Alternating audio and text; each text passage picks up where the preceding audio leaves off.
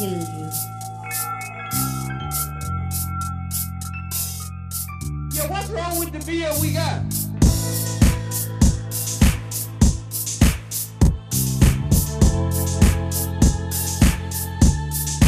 The beer we got tastes pretty good, huh?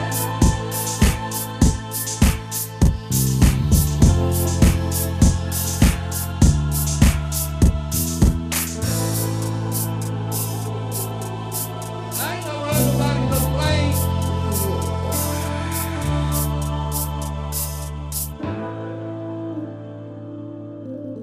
From Germany.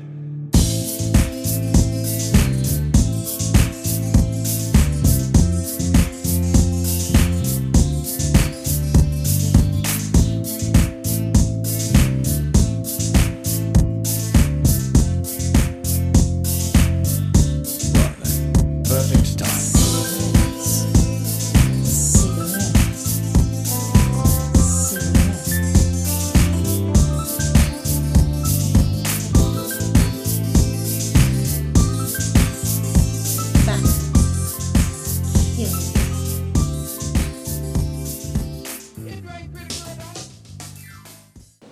Good evening, ladies and gentlemen, and welcome to the leap year edition of Anti-Nanny. Been doing this so long, we've actually made it through a leap year.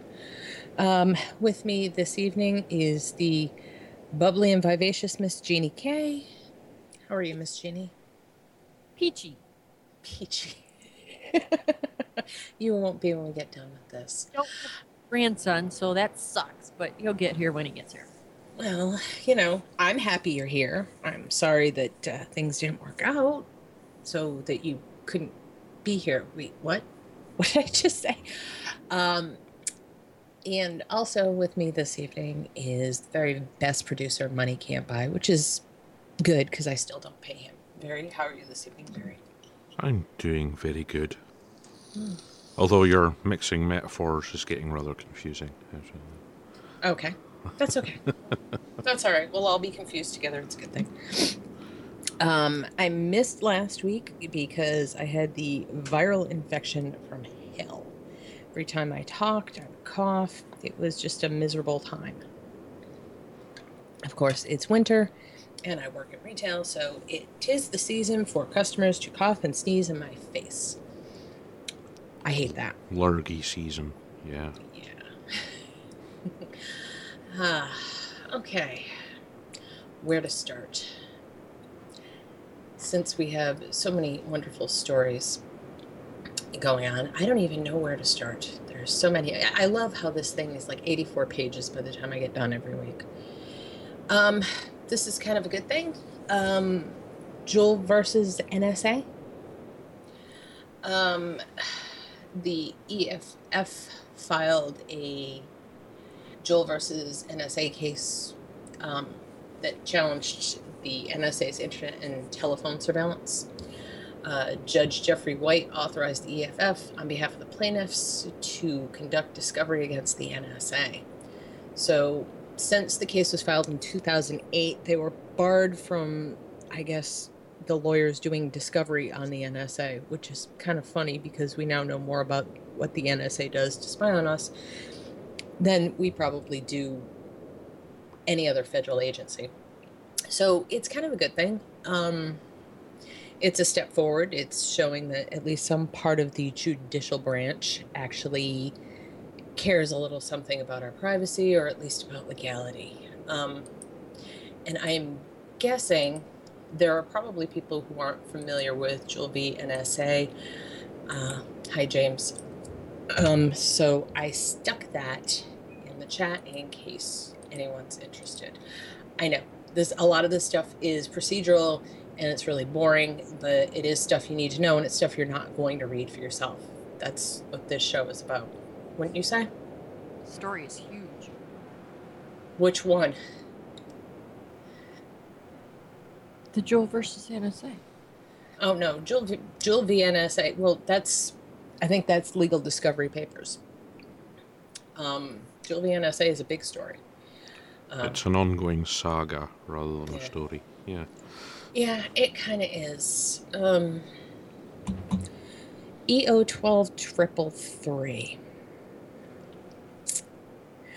EO12333 is probably the worst precedent ever set by an executive order in presidential history. And that was set by, I believe it was George W. Bush. And it's not going to get any better. Last night, the New York Times broke a very troubling story. Rather than finally putting an end to Executive Order 12333, it appears that President Obama is going to expand the power of it in dangerous ways.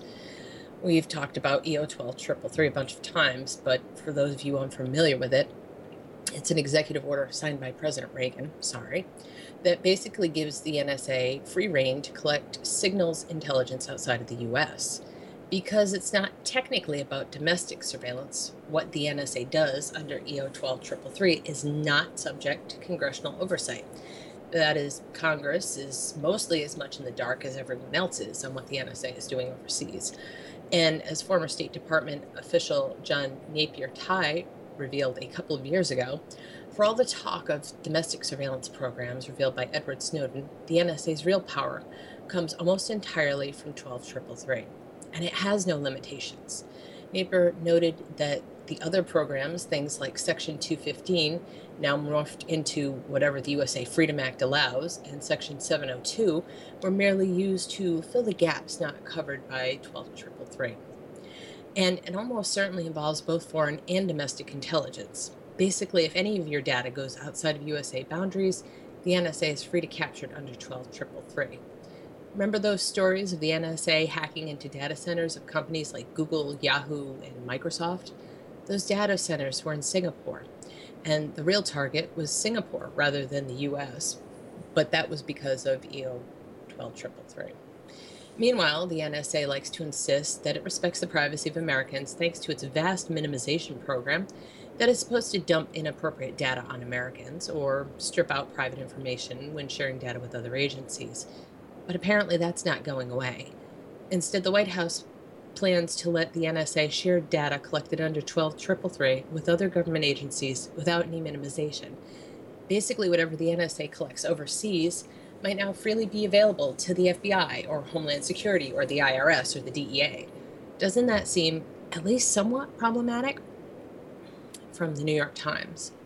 The Obama administration is on the verge of permitting the National Security Agency to share more of the private communications it intercepts with other American intelligence agencies without first applying any privacy protections to them, according to officials familiar with the deliberations.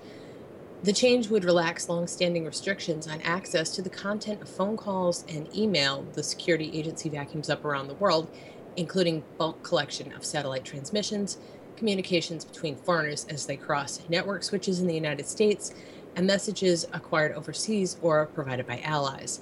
The idea is to let more experts across American intelligence gain direct access to unprocessed information, increasing the chances they will recognize any nuggets of value. This also means more officials will be looking at private messages, not only foreigners' phone calls and emails that have not yet had irrelevant personal information screened out, but also communications to, from, or about Americans that the NSA's Foreign Intelligence Program sweeps up incidentally. This is crazy. For all the talk of the NSA having had access to all of this information, and even a fair number of reports of NSA staff abuse of access to the data, in general, the NSA certainly has a reputation for being serious about not allowing any abuse of the data. Other agencies, not so much. The FBI, CIA, DEA, and ATF, for example, have long and colorful histories of abusing data to harass and intimidate people, giving them much wider access to whatever the NSA slurps up overseas, and then trusting those agencies to handle minimalization is downright frightening. And despite this massive change, the public won't get to weigh in.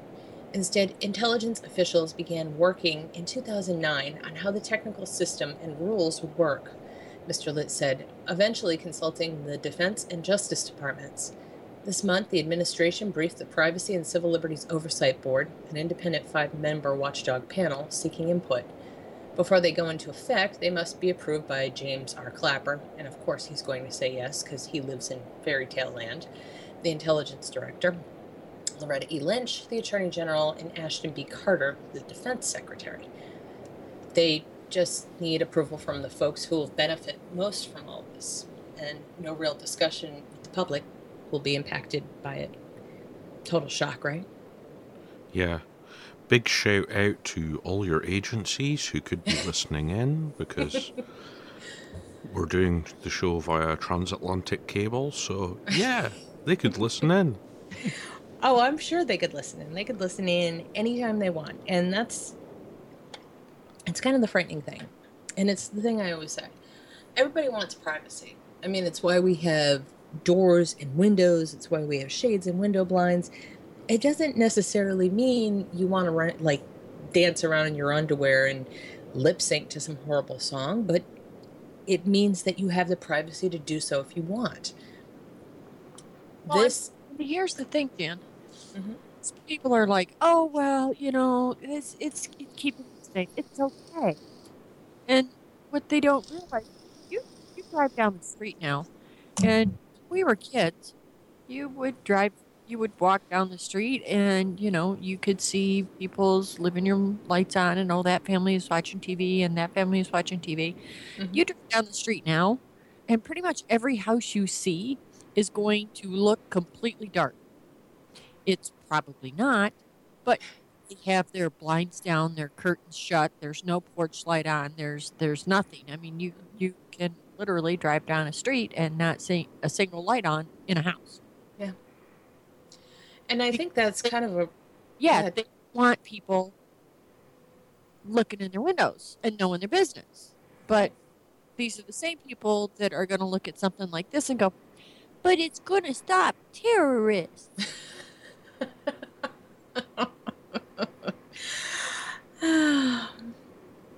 It's funny. They say that they're doing this to protect us from terrorism. I've never felt less like I was being protected from anything in my life. Yeah, it's all a joke. Well, Just not a very funny one. Well, it's not. And I think, and this is where I sound crazy, but we'll run with that. There's really only one reason to want to spy on people so deeply, right? And the only reason that ever comes to mind when I think about it anymore is money, right? It's got to be they want to know what we have hidden, and what they can take when times are hard for them. Because we all know the government never cuts its budget like it expects us to. I kind of think that's a lot of this. A lot of what you're seeing is in relation to that. Can I prove it? No. A lot of this is a gut feeling. I've been reading these stories for years, and I've been really obsessed with privacy ever since I really kind of got a little bit of understanding of exactly what the government could do with my data. That government, along with businesses, were taking my data and able to figure out what I was going to type before I was going to type it. Or that they had an algorithm, or two now, that I was just reading about the other day, which is kind of scary. They can predict what you're going to type with 97% accuracy now. They run these algorithms that treat people like protons and quarks. And they're able to deduce where civil unrest is going to happen and things of that nature. We've talked about that before in the past. Our government's paid a lot for those capabilities. I don't think they should have them. I mean, I understand what their supposed reasoning is for it. You don't need that kind of knowledge or insight into people. It's something that's rife for abuse. And especially something that's so experimental and new.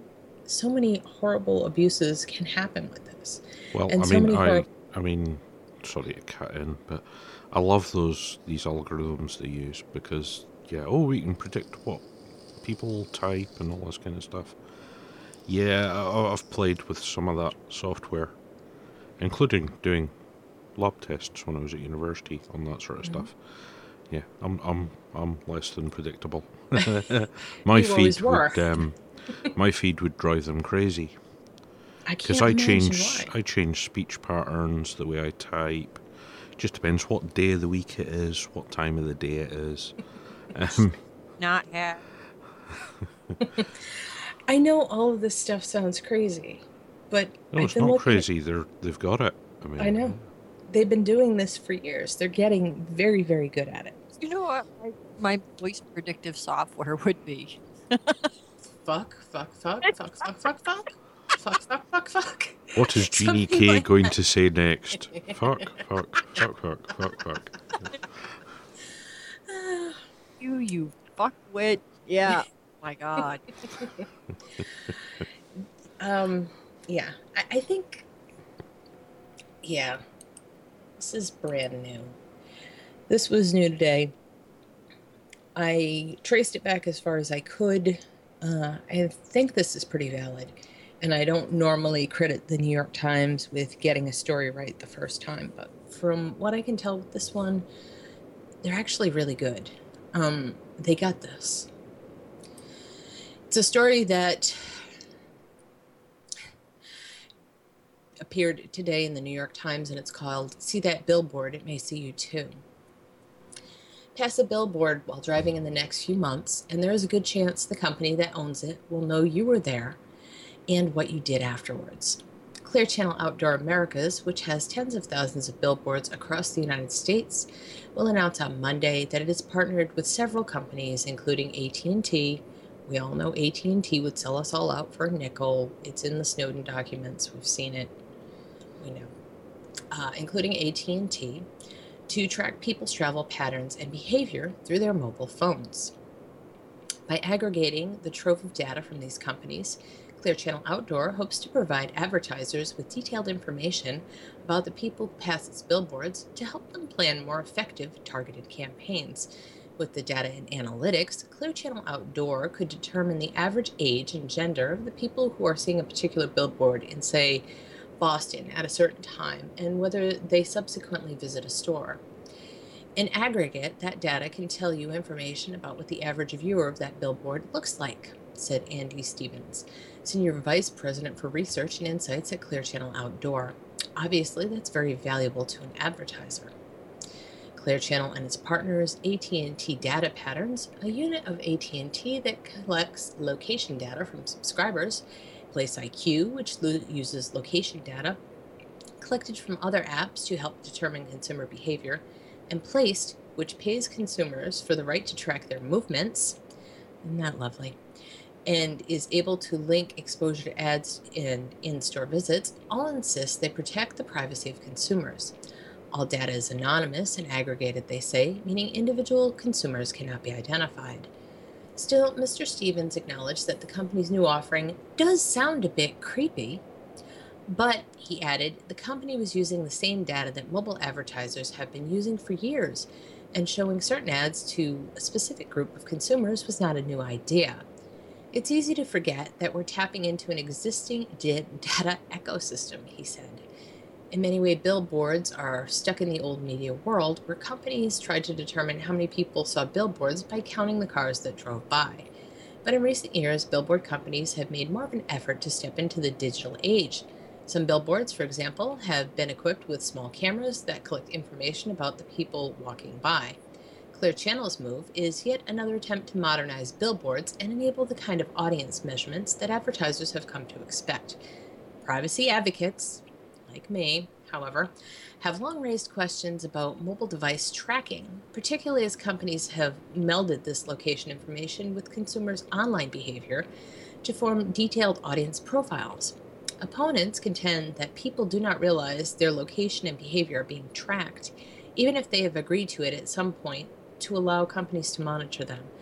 And while nearly all of these companies claim that the data they collect is anonymous and aggregated, and that consumers can opt out of tracking at any time, privacy advocates are skeptical. People have no idea that they're being tracked and targeted, said Jeffrey Chester, Executive Director for the Center for Digital Democracy. It's incredibly creepy, and it's the most recent intrusion into our privacy. The Federal Trade Commission has brought a number of cases related to mobile device tracking and the collection of geolocation information. information. In 2013, the agency settled charges with the company behind a popular Android app that turned mobile devices into flashlights. The agency said the company's privacy policy did not inform consumers that it was sharing their location information with third-party like advertisers. Last year, the agency settled charges against Nomi Technologies, a retail tracking company that uses signals from shoppers' mobile phones to track their movements throughout stores. The agency claimed that the company had misled consumers about their opt-out options. For Clear Channel Outdoor, the goal is to give advertisers tools to buy and measure the effectiveness of outdoor ads that are similar to those they use for digital and mobile ads. It tested the suite of data and analytics, which it calls Radar, with the shoe company Tom's and said it found a rise in brand awareness and purchases. Clear Channel will offer Radar in its top 11 markets, including Los Angeles and New York, starting on Monday, with plans to make it available across the country later this year. You know, I think I misnamed this show. I think we could have called the show Orwell's Nightmare. Well, what I get from this story is, if you have a billboard that you go past regularly, switch your phone into flight mode when you get close to it, wind down your car window, use some hand signals at the billboard, drive past the billboard, put your phone back on. Well, Let them track that. it's ridiculous, though. Yeah. I mean, the amount of... If you really believe that what's stored in your phone and in your emails are your digital personal books and papers, which is something no one has any legal right to without a warrant, that makes it particularly strange, this kind of amalgamation, this sort of data. It's almost like data about us is as valuable as currency, if not more so. Oh, it is. And governments and companies are trading it as though it were a commodity. I have a real problem with that. We're human beings. Well, you see, We're it not comes down points of to data. all this data collection. It's much cheaper to do than employing loads of sociologists to study our behaviour. Much easier for them to just collect the data, sift through it, and gain behavioural information that way, rather than what they used to have to do was have psychologists, sociologists, or whatever, Right. analyse. Have people call your house and ask you to take a survey to find out what the fuck you're thinking? Yeah. Just look at your social media and track your phone. Yep. But at some point, it's all going to be too much. When is that point? They've Is already that hit it. Some of these companies can't cope with the amount of data they're getting. Well, right. But let's look at the Internet of Things, for example. Okay. There was it an Ethernet router. This woman found her Ethernet router. It was brand new. And she found that it was sending packets to China. Yeah. For no fucking reason. The Internet of Things, the way these things are programmed and are hardwired to be programmed, and it's very hard to overwrite their programming, is they're programmed to call home, send data to home. Whoever manufactured them is home. So all of this data about us is going to, say, mainland China. And they're trying to send back packets to talk to the router. If you don't know that's happening, you don't know to block that, you don't know to stop it. Most people don't have the technical ability or knowledge to do that, even if they wanted to. That's a problem. Yeah, one of the biggest manufacturers is Huawei, or Huawei, or however you want to pronounce it. They make loads of routers, and it's the ones most of the big companies use when people join up and they give you a free router. And yeah, they're manufactured in China, and they've been shown to have monitoring software built in. Yeah, they do. Some of the smarter internet service providers do use custom software, which gets rid of that. But yeah, you have to wonder. Yeah. Well, but it's hardwired in a lot of this stuff Yeah. to talk to where it came from. Yeah, but you So- can also program the router to block certain Right, but what packet I'm saying, information. Yeah. right, certain packets from coming in or going out, and you can do that. Yeah. How many Jeannie, do you know how to stop outgoing packets from your router? No, my husband does. Okay. But your husband is also involved in telephonic technology. Yeah, he installs DSL. Okay. So, but for the average person, how easy is that to figure out? I wouldn't have a clue. All right, it's not. I would find a smart friend. Right. Yeah, well, I am the smart friend, and I'm telling you, it's not easy, especially if I'm very new to computers, okay? Which is funny considering I'm such a fucking Luddite, right? I didn't get a smartphone until this year. You know, I'm not a photographing kind of gal. And in fact, I think I shocked the shit out of Jeannie last week. Or I'm sorry, the week of Valentine's Day. Why? When a photo actually appeared of me on Facebook. Yeah, social media. Yeah. I was shitting bricks over that one. Yeah. It's like, oh my god, somebody's stolen John's phone and photographed her. Yeah. Well, I'm sure it kind of seemed like that to everybody, because even... Man, the internet. Holy shit. Yeah. And that was a rare thing. I don't do that. And I don't do that for a simple reason. I don't... I've talked about We Live in Public before, right? And I don't know if anybody's actually sat down and watched We Live in Public. But it kind of shows, and maybe you've seen some of this before, Barry, it shows surveillance camera footage in the UK. Yep. Okay? I mean, There's that's a all lot this of is. that. Yeah. There's a ton of it. And it just shows how people go from a store to a street to walking across, you know, their yard, and how they're captured pretty much every second of the day. That's a ridiculous amount of data that doesn't need to be floating around about Well, people. if I go out of the flat I live in and walk towards the town centre, it's a whole, I believe, about 100 yards before I'll hit the first CCTV. And CCTVs are everywhere in the Yep. UK.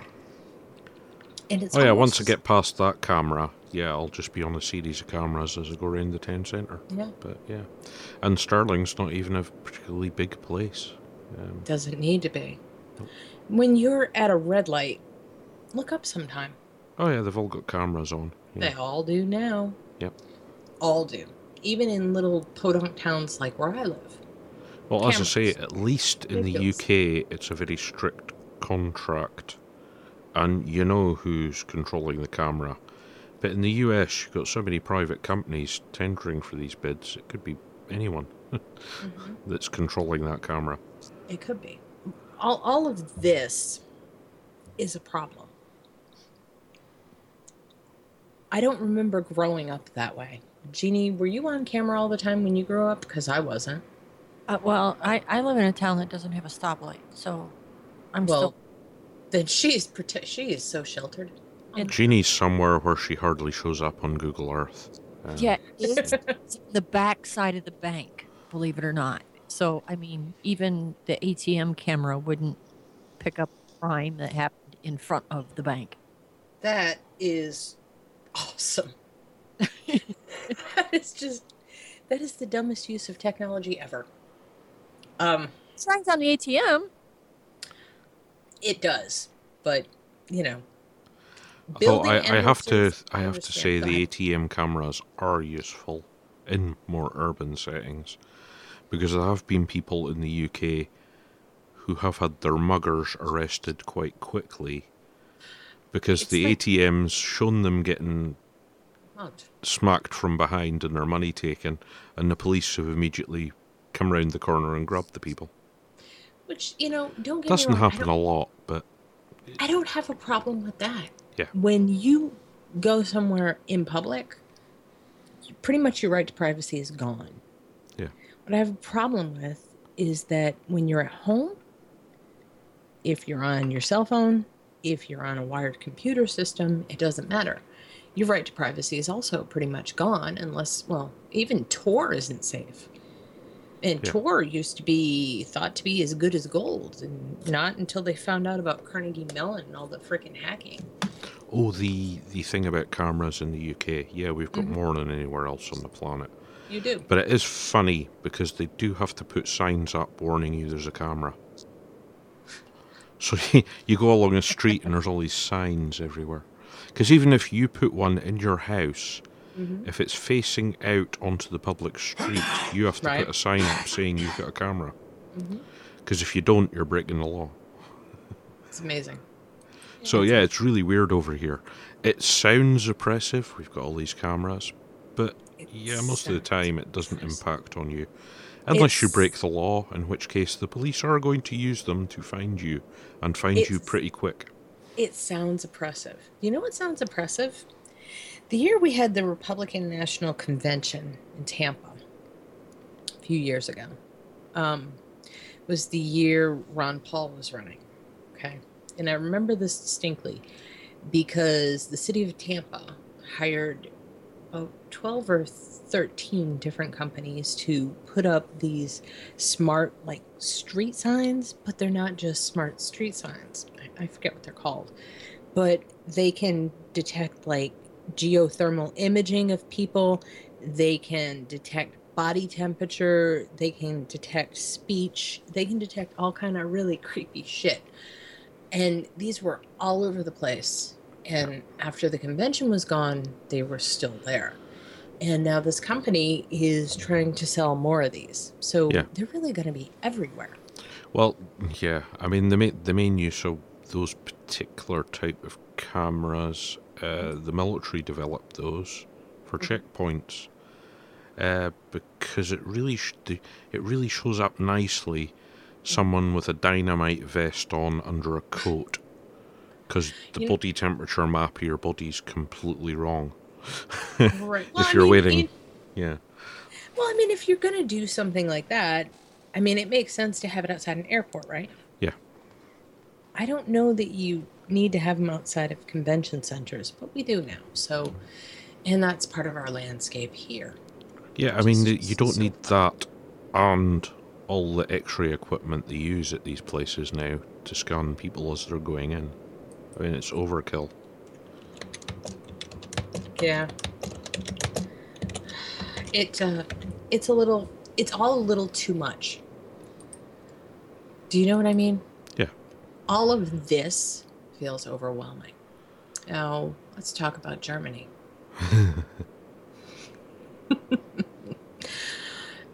Pretty much understand this. Anything that can happen here can happen anywhere. And anything that can happen anywhere can happen here. All you need is an idea. German police can now use spyware to monitor suspects. Spyware can only be installed when lives are at risk or the nation is threatened. German police are now permitted to infect a suspect's computer and mobile devices with special Trojan software to monitor communications made with the systems, the country's Interior Ministry has confirmed. The malware can only be deployed when lives are at risk or the state is threatened and will require a court order to allow police officers to infect the machines of alleged criminals. However, the government-developed malware must not be used to monitor other activities on the system, because that will never happen, wink wink, nudge nudge, or to change data or programs. It follows a decision by Germany's Constitutional Court in 2008, which ruled an individual's private life should have absolute protection and that eavesdropping must be limited to a person's communications with the outside world. But Frank Rieger, a spokesperson for the famous Chaos Computer Club, has cast doubt on the German government's pledge to adhere to those standards with its Trojan software. In an article on the Deutschlandfunk website, Rieger noted that it was very hard to create malware that can be used to monitor communications in a way that does not infringe on the protected private sphere. The CCC has been tracking Germany's authorized malware for some years now. Back in 2011, the Hacker Association analyzed a previous Trojan used and written by the German police and found that the malware can not only siphon away intimate data, but also offers a remote control or backdoor functionality for uploading and executing arbitrary other programs. Even worse, the CCC reported at the time that significant design and implemental flaws make all of the functionality available to anyone on the internet. This, of course, remains the fundamental problem with any such official malware. Once a vulnerability has been created in a system, there is always the risk that others will find and exploit it too. It's possible that the fear that the homegrown Trojan may not be good enough to survive a court challenge is behind the German government's consideration of commercial spyware from the controversial Gamma Group, whose products have been used around the world, notably by repressive governments, against political activists. The Deutschlandfunk report also quoted a politician from the Green Party who pointed out that whichever Trojan software was chosen, the use by the German government of program flaws in order to insert police malware on a suspect's computer was inherently problematic. Arguably, instead of helping to improve security for the millions of Germans likely to be affected by a serious bug, the authorities could leave it unpatched so that they can exploit the flaw for their Trojan. Moreover, as noted by Rieger, once those bugs are eventually fixed, the German authorities will need to find other vulnerabilities to exploit and may even start bidding for them in one of the dodgy zero-day markets. The legal constraints on the use of the government's malware imposed by the German's constitutional court against contrast painfully with the UK government proposals in its draft investigatory powers bill, dubbed a Snoopers Charter, which seems to give police and intelligence agencies unlimited and secret equipment interference powers to break into systems, change software there, and spy on everything the user does. Yep. Not really shocking. No. Jeannie, shocking? No. No. What gets me is, they say it in there, they'll eventually come to the point where they're going to have to use outside contractors to find flaws to exploit. Mm-hmm. Now, the problem for the German government and all governments and companies when it comes to that point is the guys they're getting these flaws off will also be selling these flaws on to other people. Yeah. And the government itself will probably find, oh shit, we've been infected with malware because they used that flaw. Uh-huh. But we only knew about it because we bought it off that guy there. Exactly. But somebody else has been using it against us for 5 years. We didn't know. Well, this is what happens. Yeah. Well, come on. The Stuxnet thing. Yeah. Okay. We deploy that. Hackers in other countries break it down, figure it out, make it worse, and then deploy it against us. I mean, it's ridiculous. It's ridiculous. This is why China has been one of the biggest investors in InfoWars, shall we say, of any country. They make all the stuff. They're fully aware that, they need to protect themselves. Because, all the stuff's made in factories over there. And, they've had problems already with hackers breaking in and adding code into hardware. Oh, yeah. The Chinese government have spent a fortune on this sort of thing. Mm-hmm. Well, I don't want to say most of it comes from China because that's blaming people who have nothing to do with it. It really is their government, not so much them. Most of the malware and problems does still come from annoying little jerks sitting in their house wanting to cause chaos and thinking they're smart. Up until they get caught and go to jail for 40 years. You mean like fucking Lizard Squad? Yeah. Okay. So I said we would talk about Guantanamo Bay. I really, really, really, really am not looking forward to this one. Obama's plan to close Guantanamo would establish indefinite detention on U.S. soil, saying that the prison at Guantanamo Bay undermines our standing in the world. President Barack Obama, on February 23rd, announced a detailed plan to close the facility 14 years after it was first inaugurated by President George W. Bush.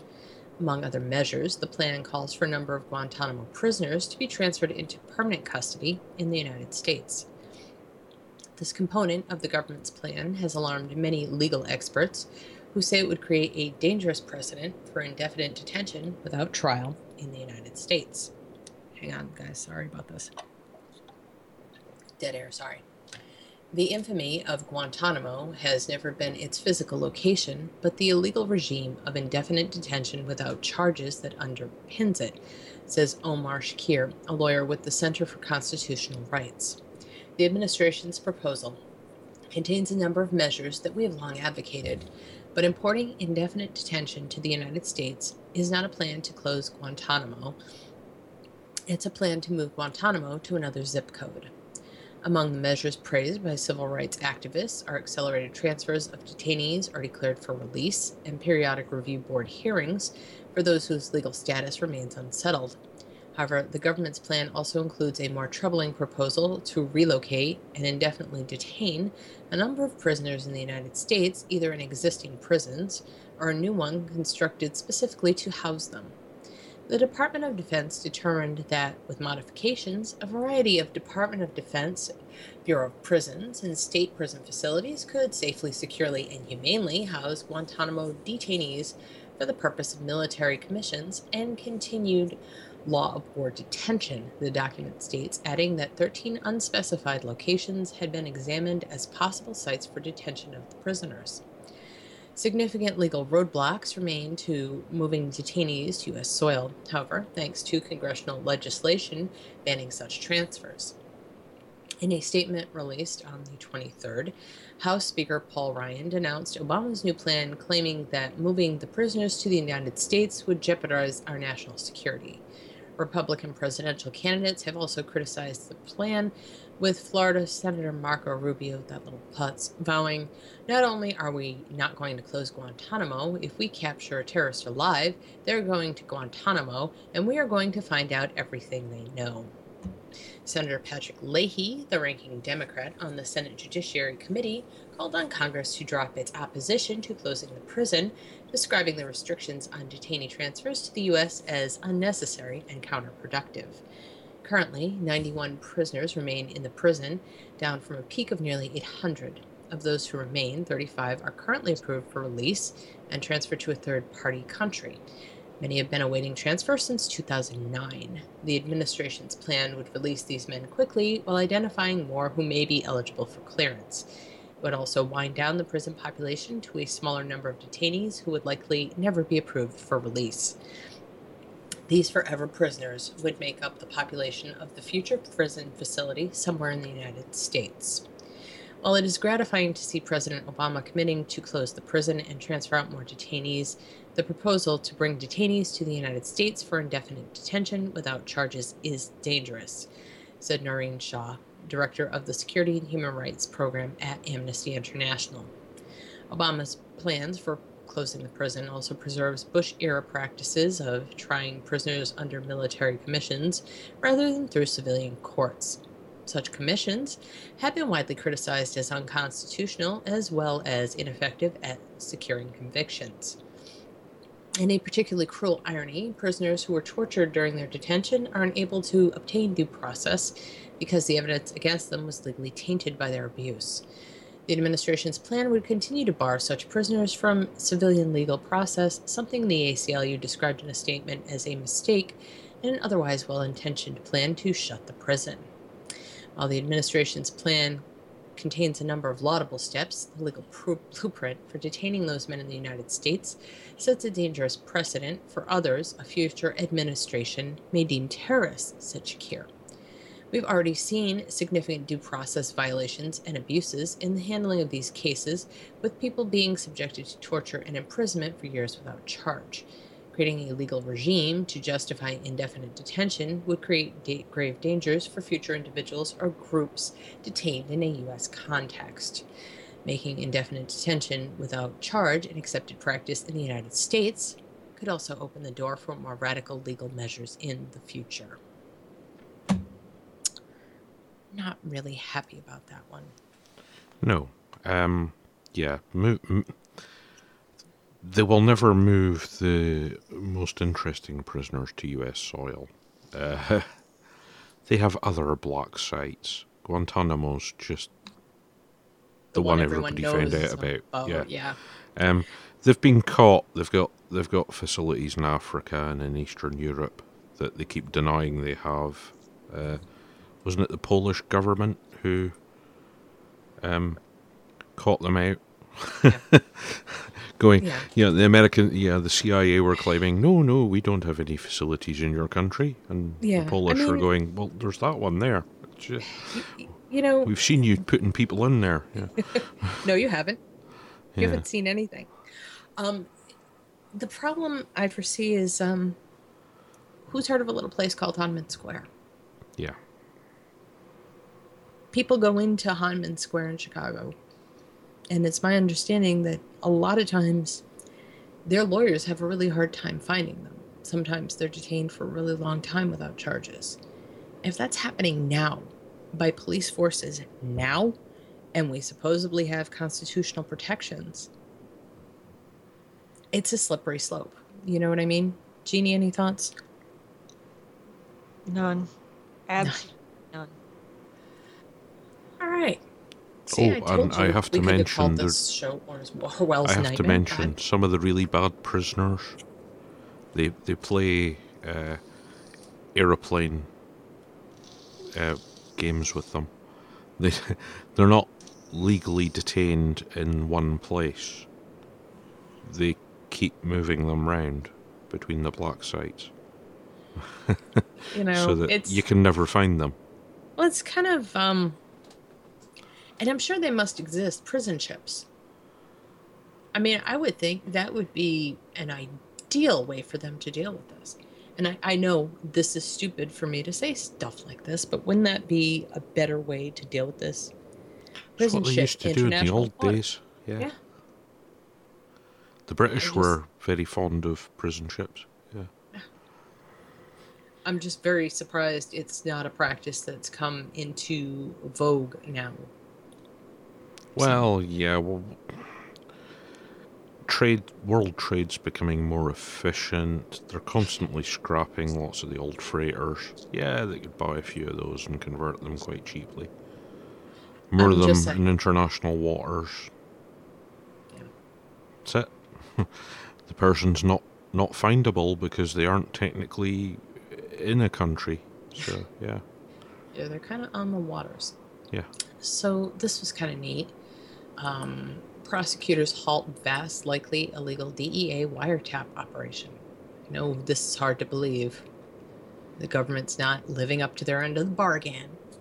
Prosecutors in a Los Angeles suburb say they have dramatically scaled back a vast and legally questionable eavesdropping operation built by federal drug agents that once accounted for nearly a fifth of all U.S. wiretaps.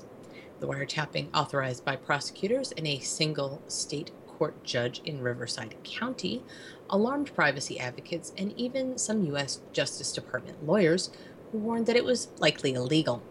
An investigation last year by the Desert Sun and USA Today found that the operation almost certainly violated federal wiretapping laws while using millions of secretly intercepted calls and texts to make hundreds of arrests nationwide. Riverside's district attorney, Mike Heston, acknowledged being concerned by the scope of that surveillance and said he enacted significant reforms last summer to rein it in. Wiretap figures his office released this week offer the first evidence that enormous eavesdropping program has wound down to more routine levels.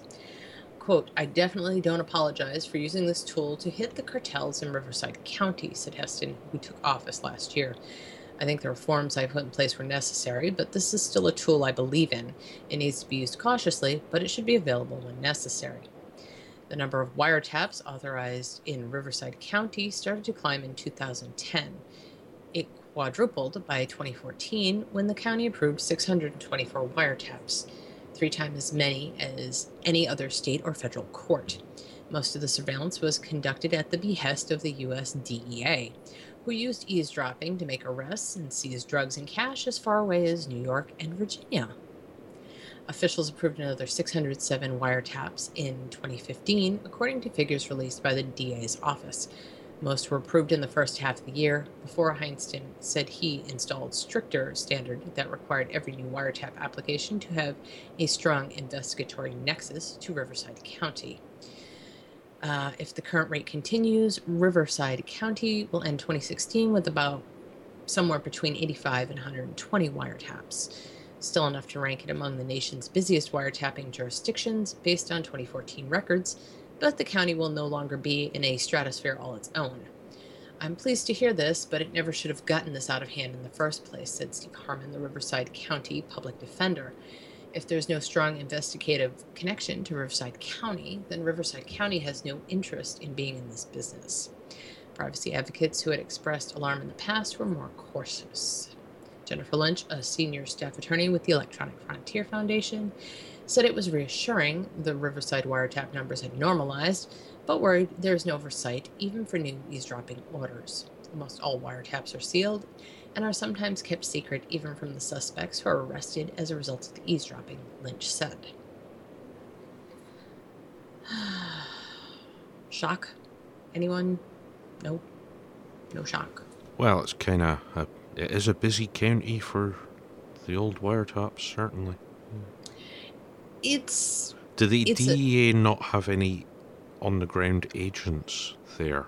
I don't know, but they fly around with fucking dirt boxes, so yeah. I don't think they really needed the wiretaps. I mean, this is the thing that I kind of really start thinking when I look at all these cases. You have the DEA, the FBI, the CIA, the DEA, and then your state and local law enforcement. Well, all of these people can essentially do the same thing. Yeah. That's ridiculous. I mean, for different things, they can do the same thing. It's ridiculous. So it almost makes sense in a way to use EO 12333 to cut down on the costs by spreading out the metadata. That almost makes sense when you look at the costs associated with these, especially as far as our tax burden goes. But it's still, I don't know, all this stuff just leaves an unsavory feeling. I feel dirty when I read about this. I can't describe it any other way. Yeah, well, I mean, yeah, the police are going to want to listen into stuff. Mm-hmm. But, yeah, them and security agencies seem to be shortchanging the public, if you will. Instead of doing proper investigation these days, they just do blanket surveillance and hope something shows up. Which is ridiculous because that's also shortchanging the investigators. Yeah. I mean, being an investigator is a hard freaking job. Any edge is great, but still, there is something about a person digging and doing this stuff. Not so much making it an automated process. Yeah.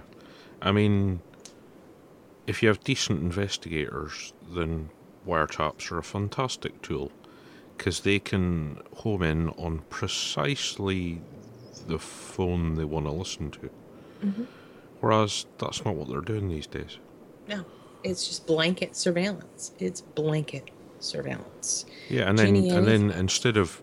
See, it saves them money. Instead of having to employ lots of competent investigators, what they can now do is just have lots of lower paid people who are just there to sift through all this massive quantity of data they've collected. Yeah, looking but for stuff. you're increasing the haystack. Yeah. You know, you're the NSA data center, right? Yeah. In that, what is it, 120 yottabytes of information? Well, yeah, I mean... yottabytes, that's what it's going to hold. That's more information than has ever been written. And it's going to hold all that information. Security experts have been saying for years now that the bulk surveillance slows down investigations. It doesn't help investigations. Well, it doesn't help. It can't... How can... You're taking and looking for a needle in a haystack, right? And you're getting it down to a manageable level, and then you're dumping more hay. How is that making anything better? Even if you have the world's greatest algorithms and the world's greatest data sifters and the world's greatest investigators doing this, if you're dumping more information on them than any of them can handle, How are you making things better? You're not. You're making it a surveillance clusterfuck. Well, yeah, I mean, you see it in all the high-profile terrorist cases we've been having in the last couple of years. Mm-hmm. There's always stories after the event going, oh, yeah, and the FBI had this information 6 months before, but it didn't come to light until the event happened. Yeah. So literally, it wasn't until the event happened that they sifted through all the data they had and went, oh, yeah, we should have known about that. Oops. None of these fucking alphabet people ever share information. So, really, if the fucking government really wants to know something, get rid of 90% of these fucking ABC organizations, and then your chances of finding something out have just gone up 90%. Well, not to That's the right math. to bring home another point. All of these agencies that aren't sheriffs are technically illegal under the Constitution. If we're actually governed by a Constitution that is not a living document that actually contains what the founders meant when they wrote it, then FBI, CIA, DEA, FDA, none of these agencies have any reasonable basis to exist. The states are supposed to govern you. And then the further away government is supposed to be for your defense, for defense of your country. Yeah, basically. the only agency with a mandate nationally, technically, is the U.S. Marshals, because of the way it was set up. But they have a very limited sphere of operation. Right, but technically, they're the only ones that are supposed to cross-border stuff. Well, none of these agencies are supposed to exist, and yet they do. So it stands to reason you have to ask yourself, what does the Constitution do? If the government writes a scope of laws that is breathtaking every year, and most laws take form in regulation now, so, like, instead of the government writing laws about you or to protect you or whatever, they have these agencies that write them and give them to Congress, and Congress passes them or not, as however the case may be. So you're taking lawmaking completely out of the equation. You can fucking write off Congress because they're doing nothing. If you look at the federal rulemaking that happens on a daily basis, right, and you start reading all these things that come down from Congress and they go into the regulations books, most of them are missives from Congress congratulating the FBI or the FDA or any number of federal agencies for creating this rule for them. They have nothing to do with making laws. They're part of a dog and pony show. They're there for show. Yeah, they're there to rubber stamp and have big dinners. Yeah. Right. They're kind of like what we see in the UK and Brussels. You know, you've got all these layers of jerks, basically, standing in the way of the people who are actually really making the laws. That's a real problem. You have no voice when you have no way to stop it. Yeah. When you don't even know what's happening. When you don't even know why. How do you stop it? Can't. That's a problem.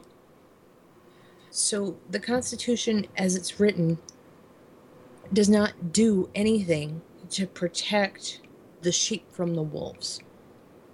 And it's not going to. Not so long as we don't understand it or we don't live up to it. It's pretty fucked up, folks. The original intent that was there was created for really vigilant society.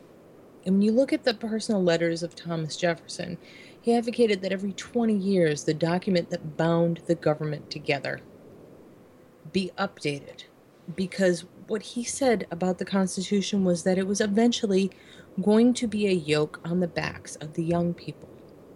It's some pretty interesting stuff, and that's mostly in letters he'd written to other lawmakers. So there's a lot of really interesting thoughts about that document. And I'm a big Fourth Amendment girl, and watching it getting trampled all over is killing me. Everybody gets upset about the Second Amendment. Nobody understands what's in the First. If you ask even lawyers, most of them can't tell you what's in it. Lawyers, these are people you pay to represent you when you're convicted of a fucking crime. Most of them can't tell you what's in the First Amendment, but they can tell you that it hurts people's feelings, and we need to stop hurting each other's feelings. Yeah. What kind of a fucking society do we live in? Jeannie, you wanna have a go at that? No, the whole hurt. It's just we are so crazy. We are a pussified society. Don't Dino's right. anybody. Fuck that. Fuck that. If I think you're being a moron, I should be able to tell you that I think you're being a moron. Right. The Go ahead, get it out. We're not gonna have Alex till 7:30, so let it all out. yeah, It's Go ahead. nobody sees this stuff for being as ridiculous as it is. No. That's what really is surprising to me. The fact that we're talking about this, not surprising at all. No, not really. No, not really at all. So I think I'm going to go down and read the thing that I sent it to you yesterday. I'm like, is this too much? I think I'm going to read that now. Okay. And I can go on and on later about Tor, because I will, because it pisses me off. I'm sorry, it does. But there are other articles and things that are written that they should be read. And I'll get to it, but I'm sorry, I'm scrolling through, is this page 78? I love this. Okay. Here we are. The Age of Authoritarianism, Government of the Politicians, by the Military, for the Corporations, by John W. Whitehead. That's Rutherford Institute, by the way, if anybody needs a good lawyer, Rutherford Institute. Quote, I was astonished, bewildered. This was America, a country where, whatever its faults, people could speak, write, assemble, demonstrate without fear. It was in the Constitution, the Bill of Rights. We were a democracy. But I knew it wasn't a dream. There was a painful lump on the side of my head. The state and its police were not neutral referees in a society of contending interests. They were on the sides of the rich and powerful. Free speech? Try it, and the police will be there with their hoses, their clubs, their guns to stop you. From that moment on, I was no longer a liberal, a believer in the self-correcting character of American democracy. I was a radical, believing that something fundamental was wrong in this country. Not just the existence of poverty among great wealth, not just the horrible treatment of black people, but something rotten at the root. The situation required not just a new president or new laws, but an uprooting of the old order, the introduction of a new kind of society, cooperative, peaceful, egalitarian. Historian Howard Zinn. America is at a crossroads. History may show that from this point forward, we have left behind any semblance of constitutional government and entered into a militaristic state where all citizens are suspects and security trumps freedom. Certainly, this is a time when government officials operate off their own inscrutable, self-serving playbook with little in the way of checks and balances, while American citizens are subjected to all manners of indignities and violations with little hopes of defending themselves. As I made clear in my book, Battlefield America, The War on the American People, we have moved beyond the era of representative government and entered a new age, the age of authoritarianism. Even with its constantly shifting terrain, this topsy-turvy travesty of law and government has become America's new normal. Don't believe me? Let me take you on a brief guided tour, but prepare yourself. The landscape is particularly disheartening to anyone who remembers what America used to be. The executive branch. Whether it's the Obama administration's war on whistleblowers, the systematic surveillance of journalists and regular citizens, the continued operation of Guantanamo Bay, or the occupation of Afghanistan, Barack Obama has surpassed his predecessors in terms of his abuse of the Constitution and the rule of law. President Obama, like many of his predecessors, has routinely disregarded the Constitution when it suited his purposes, operating largely above the law and behind a veil of secrecy, executive orders, and suspicious legal justifications. Rest assured that no matter who wins this next presidential election, very little will change. The policies of the American police state will continue. The legislative branch.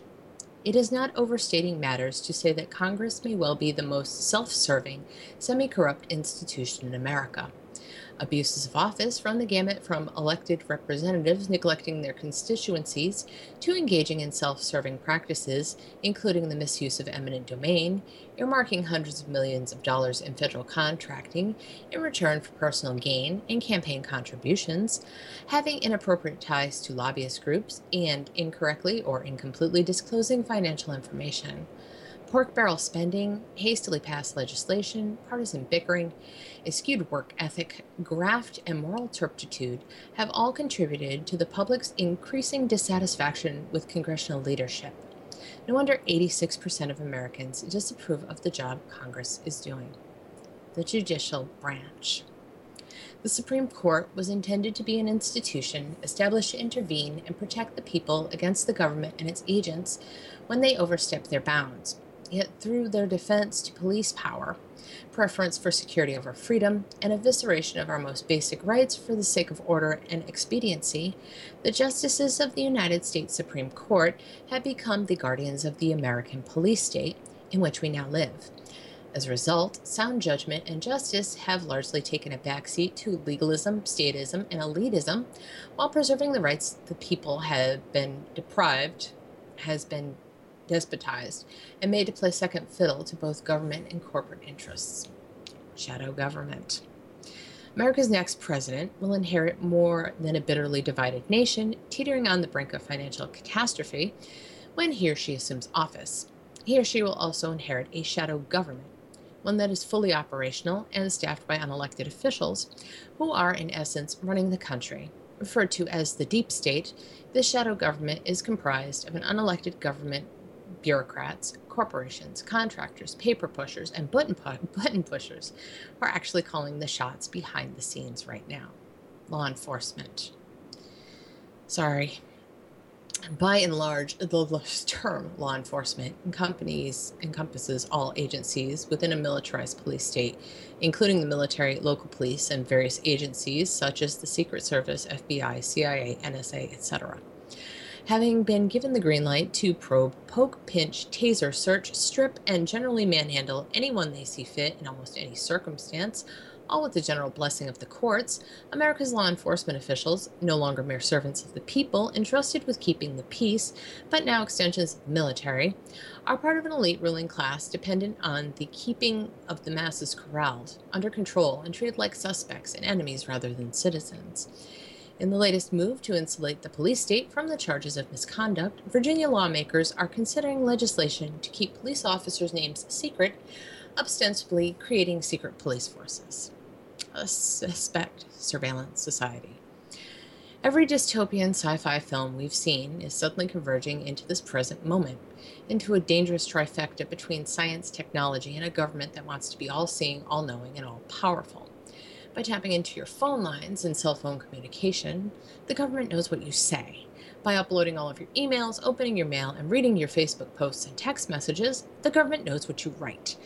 By monitoring your movements with the use of license plate readers, surveillance cameras, and other tracking devices, the government knows where you go. By churning through all the detritus of your life, what you read, where you go, what you say, the government can predict what you will do.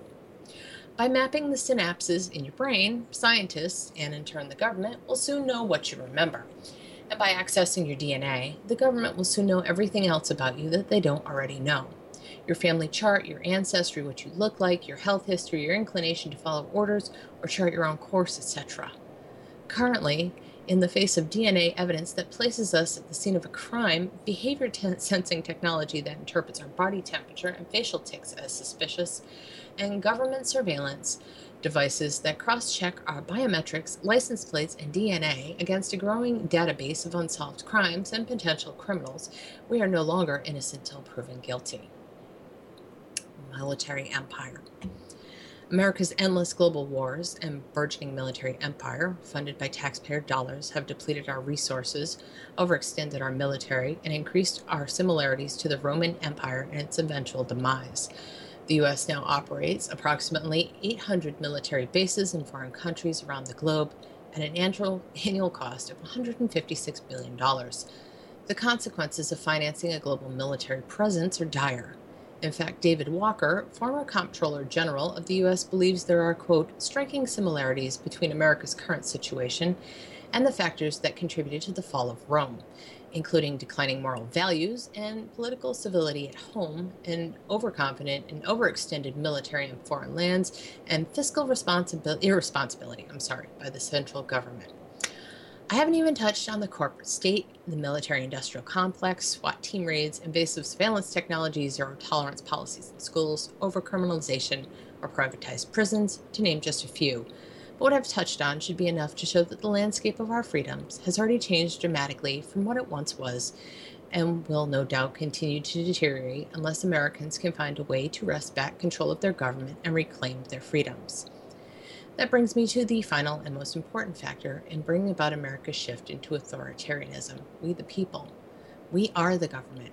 Thus, if the government has become a tyrannical agency, it's because we have allowed it to happen, either through our inaction or our blind trust. Essentially, there are 4 camps of thought among the citizenry when it comes to holding the government accountable. Which camp you falls into says a lot about your view of the government, or at least your view of whichever administration happens to be in power at the time. In the first camp are those who trust the government to do the right thing, despite the government's repeated failures in this department. In the second camp are those who not only don't trust the government, but think the government is out to get them. In the third camp are those who see government neither as an angel or a devil, but merely as an entity that needs to be controlled, or as Thomas Jefferson phrased it, bound down from mischief with the chains of the Constitution. Then there's the fourth camp, comprised of individuals who pay little to no attention to the workings of government, so much so that they barely vote, let alone know who's in office. Easily entertained, easily distracted, easily led, these are the ones who make the government's job far easier than it should be. It is easy to be diverted, distracted, and amused by the antics of the presidential candidates, the pomp and circumstance of award shows, athletic events, and entertainment news, and the feel-good evangelism that passes for religion today. What is far more difficult to face up to is the reality of American life, where unemployment, poverty, inequality, injustice, and violence by government agents are increasingly norms. The powers that be want us to remain divided, alienated from each other based on our politics, our bank accounts, our religion, our race, and our value systems. Yet, as George Orwell observed, the real division is not between conservatives and revolutionaries, but between authoritarians and libertarians. The only distinction that matters anymore is where you stand in the American police state. In other words, you're part of the problem or you're part of the solution. So that was cheery. It was, Nice summary, though. Uh-huh. but I don't know if I think that there are only the two pieces. You're part of the problem, part of the solution. I don't either. I mean, I think, and here's where I'm going to talk about vaping. So this will be for the first time tonight. I don't know if Alex is going to make it for the 7:30 event, but I'm going to keep talking anyway. So I think vapors are doing a fuck of a good job of smashing the state. Try. I think we're doing it by taking all that tax money and going, fuck you. And the government keeps trying to get it back. You notice that, right? Oh, yeah. If you look at all the legislation lately, it's taxes, taxes, taxes, taxes. Because unlike us, the government can't cut down the amount of stupid pork barrel shit that it does. I think that's a way you smash the state. It really didn't take long for me to go from where I was to, anarchy. I think we would do much better with no rulers at all. I don't think we need rulers. Fortunately, unfortunately, I think there's a lot of fucking idiots that need guidance. Yeah, I'm just starting to wonder if the government's the one to give it to us. Yeah, human society, the way humans are designed, we like hierarchical structures. So yeah, there's always going to be a few in charge. It's just, how do you come up with a good way of making sure the right people are in charge? What are the right people? I mean, that's the eternal question. Draft them. Yeah. Draft them. Yeah, everybody gets 2 years. Fuck you, Jan. I don't want to do it either, Jeannie, but I'd rather do it than have that fuckwit Donald Trump run the country. I'm just saying.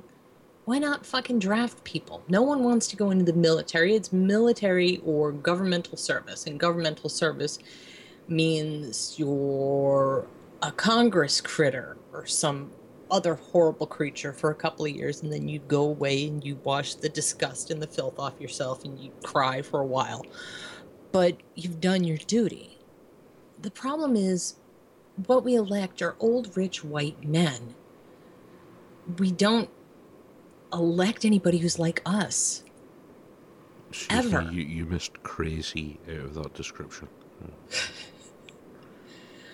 And I know it's not a popular idea, believe me. But I don't know. Something's got to change, right? If we're going to have a society where people rule over other people, then everybody has to have a chance. Whether you're an authoritarian fuckwit or a hands-off, live and let live kind of person. And the only way that's going to happen is if you get rid of the Electoral College and enforce a draft legislating body.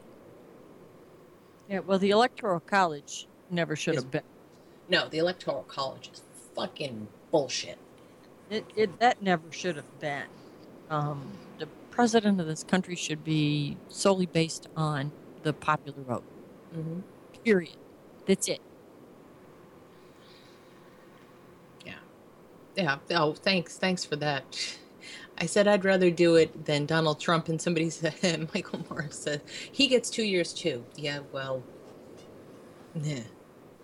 Maybe we can give him 2 years at the DMV. That seems like a good place for him. He'd at least be amusing there, I guess. No, not the DMV even. Waste management.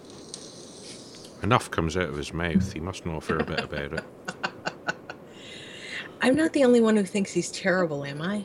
You can't vote independent because you're just wasting your vote. The only reason that is true is because people like to back a winner.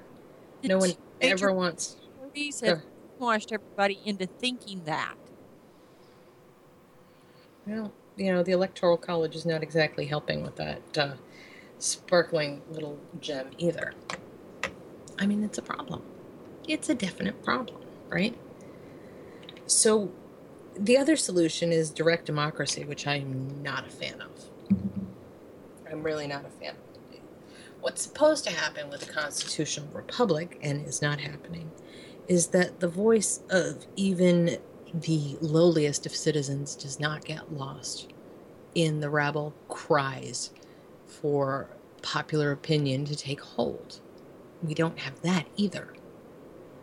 We have a lot of problems with the structure of government and our place in it. Our place in it is almost gone.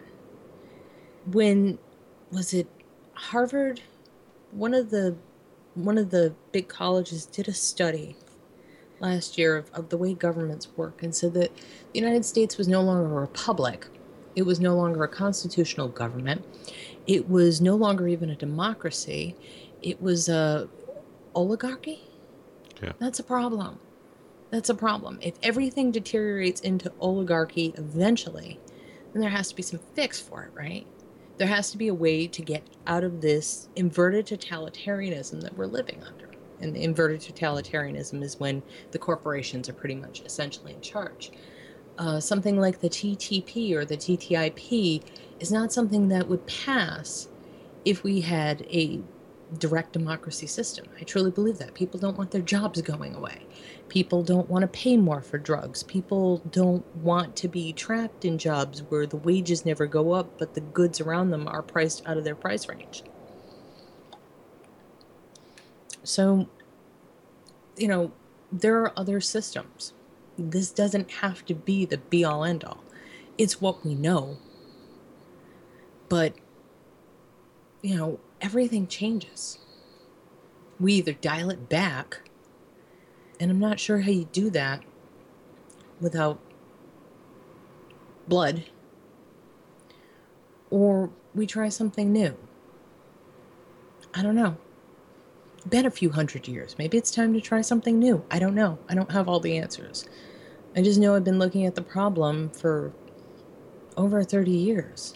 And the problem hasn't changed. It's just gotten worse. And the more I look at it, the more I see that there's less and less I can do to change it. And I feel kind of hopeless about it. I won't lie. I think the only foothold we have as common citizens, as you, Jeannie K, and me, Jan Johnson, and you, Very Boring, is with our very most local governments. That is the only change we can hope to make. Yeah. That is the only sway you have. But, you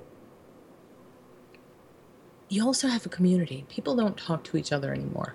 I've got horrible neighbors, but I would trust them to not allow me to be killed.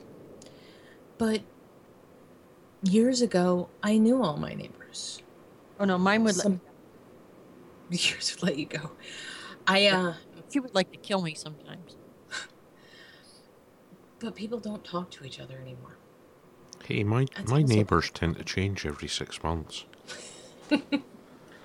I live in a block that's full of students. Yeah, they move around a lot. So yeah, it's seldom we have the same neighbours for a year even. So yeah. I don't know. I think I used to say, the government's going to topple when you can't print any more money. I don't know. We've seen countries with massive hyperinflation, and yeah, things do change. But essentially with the Federal Reserve System and the fractional reserve banking system, there's a way to keep this going forever, especially if they get rid of cash. They get rid of cash outright. They can keep playing their little game for as long as we let them. The thing is, most people haven't caught on to the fact that it is a game. And it's not rigged for you or me. It's rigged for the 6 or 7 people that want it all. And they want it their way. It's not a government anybody wants to live under. And that's why you see protests. There's a page called Revolution News. And on this page is just live feeds of all the protests that are going on all over the world. Nobody's happy right now. That tells you the problem isn't just here. It's everywhere. Nobody likes their leaders, and nobody likes the system they live under.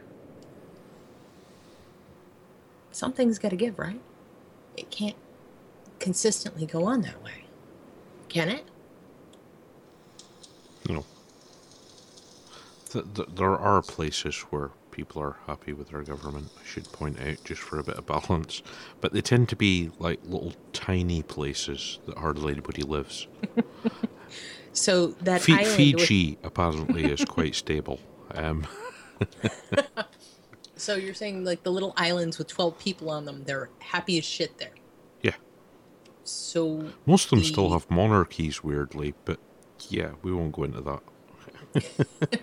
There's the chiefs in charge. Yeah. I don't know.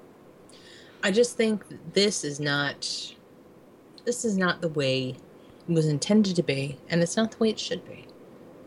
And everybody pretty much feels dissatisfied with some part of their government.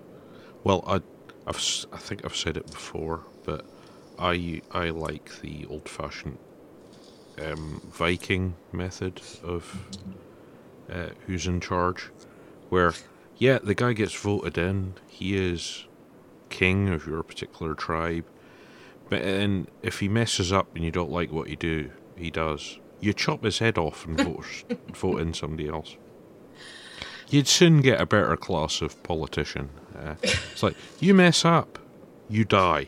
It's like, That you is know. the ultimate form of accountability. Yeah. Yeah, we will kill you.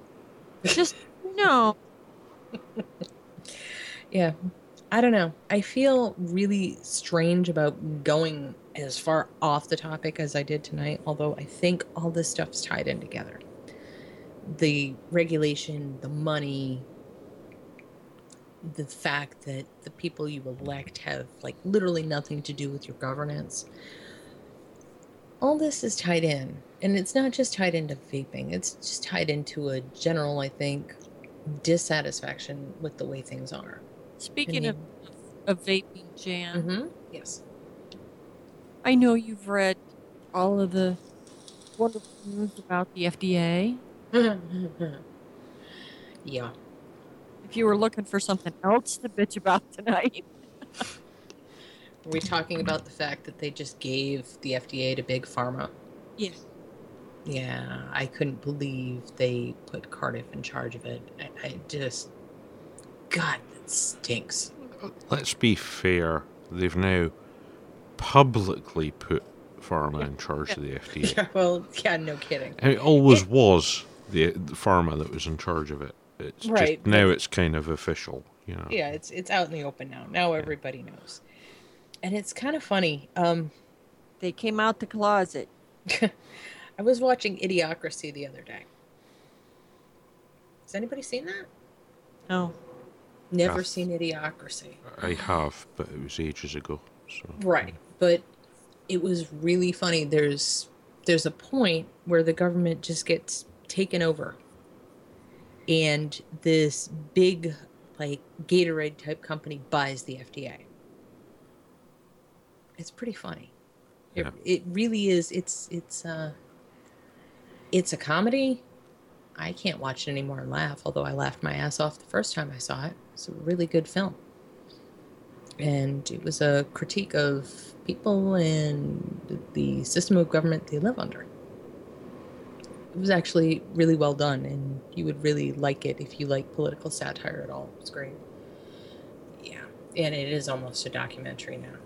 It's pretty fucked up. I don't think years ago when it was written, no one wanted to touch it. They said, "Oh, this will never happen." yeah. It is. It's happening now. Well, So- I mean, I'm spoiled in a way because in the UK we love our political satire, and each generation seems to produce another set of writers and producers that are really good at it. At the minute, the guy of note is Armando Iannucci, the thick of it, and they did an American version of that, I believe. But yeah, who just take the piss out of the government and just show up the idiocy. I mean, House of Cards was Kevin Spacey doing a fine job, Right. but originally that was done 20 years ago in the UK. It's a rewrite of a UK show. So yeah, we've had generation after generation of excellent political satire. And then you look at it later and go, oh no, that is actually happening. That wasn't political satire. That was prophecy. Yeah. Alex is home from All right. the doctor's office. So it's something going around, I guess. Yeah. So I told him 6 minutes. So that Yeah, should- give him a that- chance to get a cup of coffee or Yeah. a large glass of whiskey or whatever it is. Well, I'm sure if he listened to the show tonight, he needed a couple of shots. I know I don't drink, and I could use one or two after I read this stuff. And the worst part is I pick this stuff. Yeah. All the stuff that you hear me rant about week after week, I pick it. Not because it's fun. I think I've said to you before, John, but if you can find footage of it on YouTube, you need to watch a UK comedy program. Okay. The Last Leg, Okay. which is a couple of disabled guys and their friend, but they talk about the political stuff. And last week's was really quite interesting. They did a bit about the Republican race, and they're doing a poll over this week. Right. They have the three main candidates, and to vote for which one you like least, they have set up in some bar in London. They've set up urinals with pictures of the candidates on them, and you go and piss on whichever one you like the least. That must be doing amazing. Yeah, apparently they had hundreds of hits, shall we say, within hours of them unveiling it. Oh, I'm So sure. it'll be next week. They'll be unveiling some of the results. But yeah, they also had lots of requests. Well, why haven't you got it? Can you do one in the female toilets, please? Remember to put one in the disabled toilets. You know, all this kind of stuff. Well, you know, To answer a question of earlier about Trump, yeah, I think it's about anyone who's heard of the American political system and what's happening in it. I believe worldwide it must be close to 99% of people go, oh shit, when you mention Trump. And go, oh, horrible. you know, I mean, here's the thing. I think Democratic people, people who are Democratic voters, are starting to get a taste of what the Republican voters got a taste of Yeah. with Ron Paul.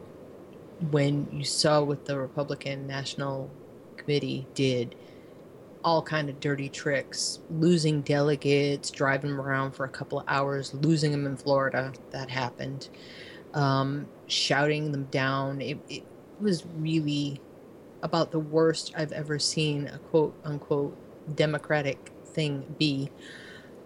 But people are starting to get a taste of that now, where little Hillary Clinton gets 385 delegates and Bernie Sanders, who's kicking her ass, gets 6. I think Trump is a reaction. He's a reaction to the fact that people are waking up to the idea that the way the system is set up, the people who are actually in charge are never going to let you have anyone you really want. So you might as well pick who pisses them off the most. And I really think that explains a lot more of this shit than you think.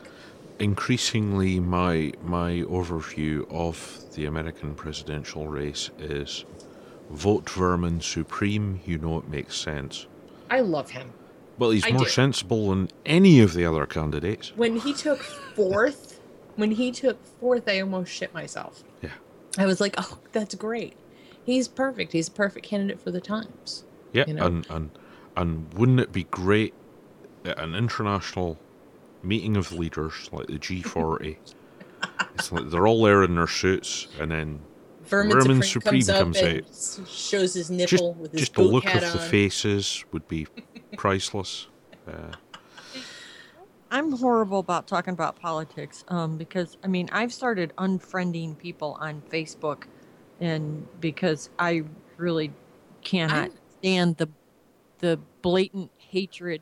I'm apolitical. I don't care. Like, if you're a Democrat, you can unfriend me. Okay, goodbye. If you're a Republican, you can okay, goodbye.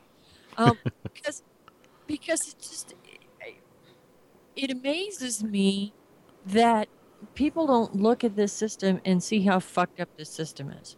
And here's the horrific thing. Did you see on a different note, Jan, did you see the video that Mudslap tried to post about the veteran getting booted out of a hill? Oh, yes. Okay. Yes, well, Mr. Clinton.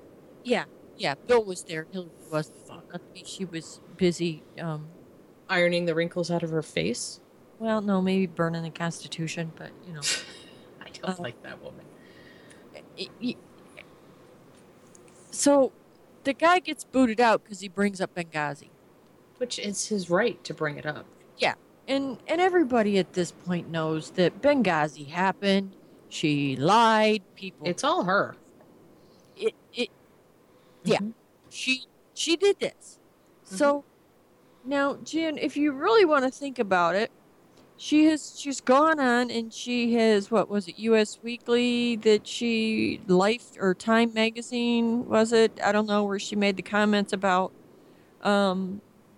banning all handguns and NRA would be disbanded during her presidency. Oh, yeah. All right. So you've got 90% of the country thinking that if they don't vote Democrat or Republican, they are only throwing their vote away. All right. Then you've got people of military families. Okay. And so if Hillary gets the Democratic nomination, Right. who do you think all these people are going to vote for? Anybody but her. I know. And as the way the Republican debate is standing now, who is that going to be? Jesus. Let's. It's a nightmare. It's a nightmare, Dan. But I'm just saying, the reality of this is. Well, they haven't named a nominee yet. It might be shithead Ted Cruz. It might be one of the other bastards. Who knows? I just. Okay. Sorry. Lysan, that's okay. Cry. No, I'm not going to cry.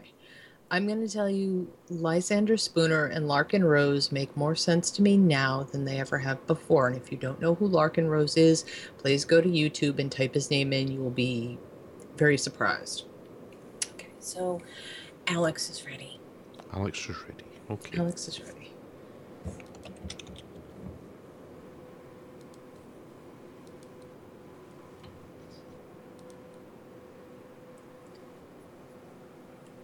Good evening, Alex. Good evening. Can you Good hear me all evening. right? Yeah. Wow. Okay. You sound about as good as I feel. Good evening and welcome to the CASA update for the week of 2/29/2016. What's new and exciting this week, Alex? Well, I'm sick, which is awesome. Yeah, I know the feeling. Yeah. But it's been like, what has it been, 2 or 3 weeks since I've been able to Yeah, it's been come on with you, and 2 weeks, yeah. Last week I was horribly sick, and this week somehow you got it, and I was nowhere near you. Wasn't me. no, I'm pretty sure my wife brought it from Canada, so just gonna blame it on her and whoever she was hanging out with before flying to Las Vegas. Okay. But I'm good. My parents live out here, so I'm in good hands. Good. So yeah, I guess I can get right to the action. Okay. Kind of some, I guess I hate to use the term breaking news, but some good news. That's always a good way to start things. Nice. Utah's Tobacco 21 law, HB 157, I believe, failed in committee. Yes. So that one is down. I'm sure. I guess that kind of makes it. Utah is pretty quick this year, but people are pretty set on trying to get these Tobacco 21 laws passed. So it wouldn't be totally surprising to see somebody try to reinsert the language somewhere down the line. But for now, that bill has failed. Yay. And now we can focus our efforts on the 2 tax bills in Utah, which would enact an 86% excise tax on vapor products. Yeah. So we'll be updating that stuff this week as soon as I start feeling better. Let's see, what else did we get today? I didn't get around to getting a call to action out for this. There was an amendment in Indiana that would have amended HB 1386. Mhm. There was sort of a whole, but there's like half a dozen or more amendments to this bill, and Amendment 3 would have removed some of the security requirements, and I believe it had a lot to do with the security that manufacturers are required to prove that they have in Indiana. Mhm. This is part of the 1482 from last year, Yeah. that was so horrible and is threatening to shut down the entire industry in Indiana. Yeah. But this amendment would have changed that security requirement, opened it up to more security firms, as I understand it, and actually given them time to become compliant. Because as it stands right now, there is only one security firm in Indiana that is compliant with this law. So yeah, it basically it's the same language from Georgia. So essentially this 1482 or 1432 from last year creates this artificial monopoly in Indiana, and so people were working there to at least push back the implementation date of this Mhm. law to give people more opportunity to become compliant. Obviously, there's also this lawsuit that's happening. So Indiana's kind of a mess right now, and I apologize. I started getting sick, yesterday, which is when I got the notice that this Indiana thing was happening. So apparently, this Indiana amendment failed, and yeah, it's a mess. So I apologize for not having more details on that, but we'll update as things move along. What else do we have? It's good. Um, I really just have to update a bunch of stuff. I would like to mention West Virginia. Anybody who's been paying attention to our group, paying attention to social media for CASA, you've probably seen Delegate Larry Faircloth Mhm. from West Virginia. Yeah. He's from the West Virginia House, and he is adamantly opposed to the tax bill in West Virginia, and he actually took steps to produce his own petition, which I think was sort of open to everybody all over the world. So I hope that he gathered thousands of signatures and was able to lay that on the desk of the House Speaker, Sure. to show just how many people are engaged in this issue. But the tax bill, as far as I know, is still a thing. Um, and But maybe less so now. There were some other advocates that were in town, in Charleston, West Virginia, to work with lawmakers and educate them about these products and why these taxes are horrible. And so, again, I apologize for not having the most up-to-date information, but I will be working on that over the next few days while I'm sort of stranded here being sick. um, yeah, and then there's other stuff. Hawaii is obviously something that we're paying attention to. There is the tax bill in Hawaii, which I believe was recommended to be 80% wholesale Yeah. tax. Mhm. So that finally got a number.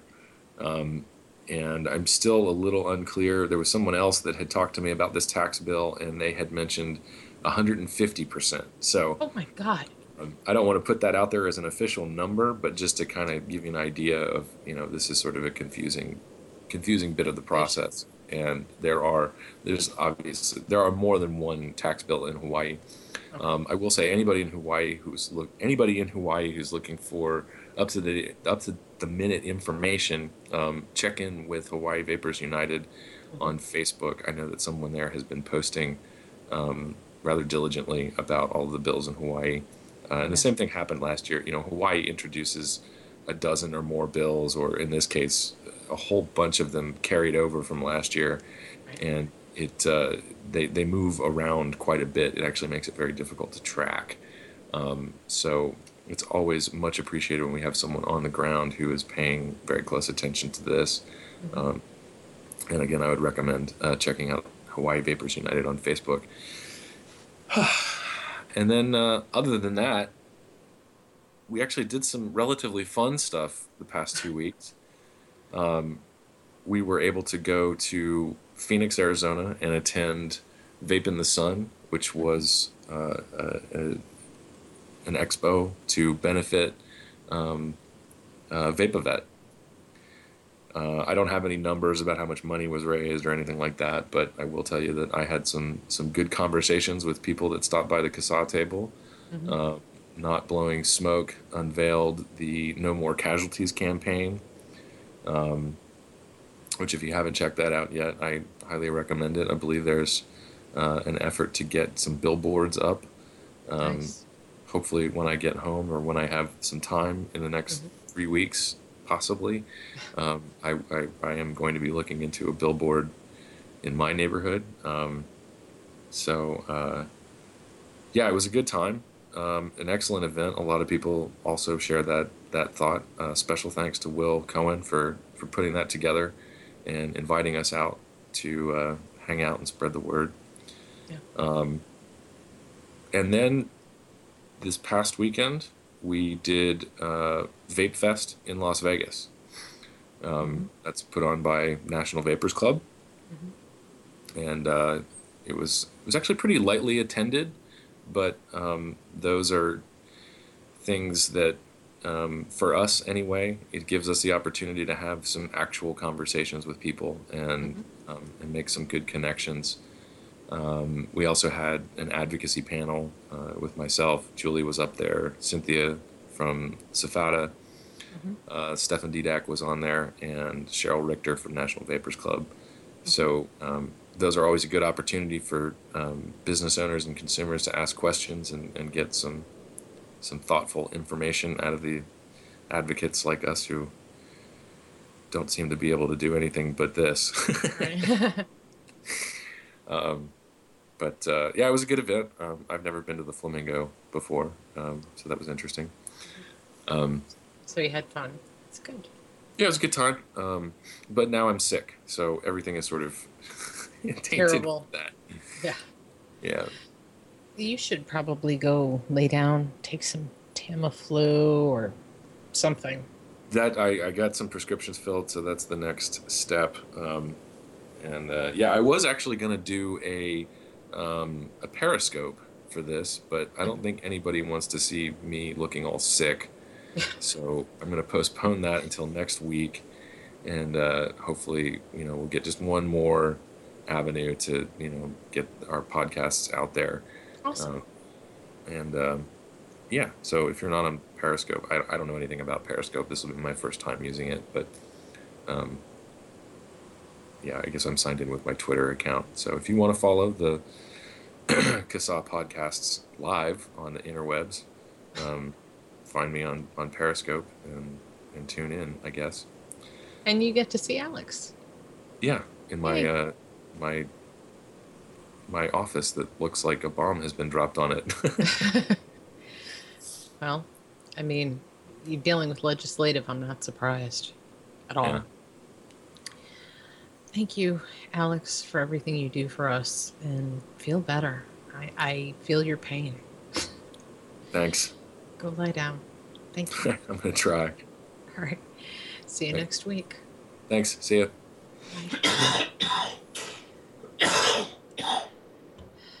I don't know if anybody can hear the coughing in the background, but that's what I sounded like up until a couple days ago. Yeah, 'tis the season for coughs and sneezes. Yeah. Now that Alex is gone, Alex brought up Vape Fest. I have a bitch, and it's not about Vape Fest. Okay. It's to do with it. There is some asshole on Facebook that is sharing pictures of Mal Okay. and making what I am interpreting is not very nice comments. And so if anybody knows who this asshole is, go kick his ass. Don't mean to really kick his ass, but you can troll him, because I did. I was pissed. You trolled someone, Jeannie? I did. Malice Dallas got one of the best hearts and souls of anybody I've ever fucking known. and personally, I think the yarn wigs and the corsets and I kudos to her. I wish I looked that fucking good. I think we all do. But yeah, no, I know what you mean. So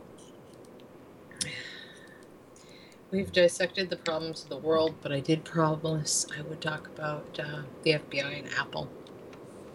Oh, So, about Tor? hmm? Aren't you gonna bitch about Tor? Oh, I can bitch about Tor anytime, because what Carnegie Mellon University did to them is disgusting. And then running around saying they had no expectation of privacy is bullshit. That's what Tor was supposedly built around. Although, you kind of got to wonder about the brilliance of using a system that was started by the military for, for secure communications. I mean, eventually they were going to find a way in.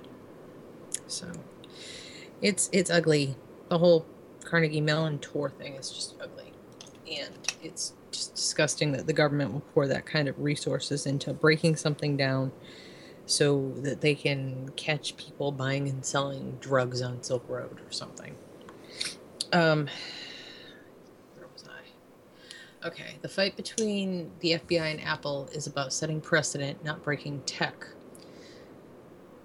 Former government officials are questioning whether the FBI used every possible means at its disposal to break into an iPhone used by the San Bernardino shooters before asking a federal court to compel Apple to help.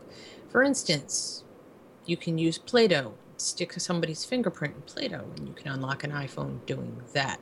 It's a very low-tech solution, but if a child could do it, you'd think the FBI could figure out how to.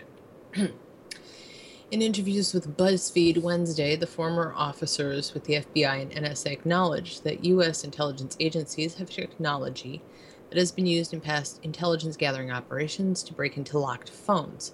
The question they added was whether it was worthwhile for the FBI to deploy that technology rather than setting a precedent through the courts. There are capabilities that the U.S. government has that are used for intelligence gathering and collecting only, and that wouldn't be used for a criminal matter because they would have to come up in open court, said Austin Bergalis, a former assistant special agent in charge of the FBI's New York cyber branch, who is now head of cyber investigations and incident response at the private consultancy firm K2 Intelligence. Those capabilities, Bergalis said, also include so-called zero-day exploits that take advantage of flaws in software that have not been disclosed to the makers of the software. Entire black markets exist for the sale of 0 days, which in the hands of the right or wrong people can be used to hack into phones, laptops, etc. undiscovered. While the exploits are rarely acknowledged by the government, Amy Hess, the head of the FBI's Science and Technology Department, acknowledged in a recent interview with the Washington Post that the FBI uses 0 days. A number of civil liberty groups have attempted to find out more about the NSA's use of the exploits, which is widely suspected to be more sophisticated and effective than the FBI technology. If it is an issue of national security, you will see the most sophisticated tools, the 0 days, Bergalis said. We wouldn't give up the tools we use to protect our national security for use in an individual criminal case. The FBI did not respond to a request for comment from BuzzFeed News on whether or not the Bureau had 0 days that could be used on the San Bernardino shooter's iPhone. The FBI and Apple had become locked in a battle that could decide the future of tech companies' compliance with government orders after a U.S. magistrate on Tuesday ordered Apple to help the FBI unlock an iPhone belonging to Saeed Rizwan Farouk, one of the two shooters behind the December 2015 attack on a community center in San Bernardino, California. The judge's order came after I Live in Fairyland FBI Director James Comrie told the Senate Intelligence Committee last week that the Bureau had been unable to lock Farouk's iPhone. Well, they bricked it. They tried to unlock it, and they bricked it because they're fucking dumbasses. NSA Director Michael Rogers said in an interview with Yahoo Wednesday that the agency had been unable to obtain metadata from phone records, which include time and duration of calls, but not the content of emails and text messages. Apple CEO Tim Cook has vowed to challenge the court's order. So they bricked the iPhone, they've got the technology to break in and do it, but they don't want us to know what they have. We know what they have. I don't think they can get in. I I think if a 3-year-old can take and stick a fucking fingerprint in Play-Doh and unlock a goddamn iPhone, that's not beyond the FBI's fucking capabilities. They just don't want to. They want to sow seeds of discord or distrust between people and Apple products. My my my cell phone is not Apple, but if you try to get into my phone 3 times and fail, it factory resets. Everybody smart's got like something that bricks it. Yeah. It just essentially makes a fucking paperweight out of your damn phone rather than have any FBI, CIA, police able to access what you have in there. Well, It's as your- Jeannie said, though, the Android one is amusing because they still have a fully functional phone afterwards. It just doesn't have any data on it anymore. It's And, it you know, is what it. Go ahead. both of my daughters have iPhones, Mhm. and I don't think one of them secures her phone at all. Not at fucking all. Oh, okay. Yeah. I know. It's a different lecture for another day. You're killing me, Jeannie. I'm kidding. Well, yeah, I know. You can't tell somebody that they should want privacy. She's 22. She doesn't give a fuck. She puts her entire life on the fucking internet anyway. Like I said, these kids grew up in a different time. But if I want to secure my phone Mhm. so that no one can get into it Mhm. but me, that should be my right as a law-abiding citizen. Mhm. And if I choose to be a criminal at some other point, that doesn't mean that I still shouldn't be able to secure my information any way I want to.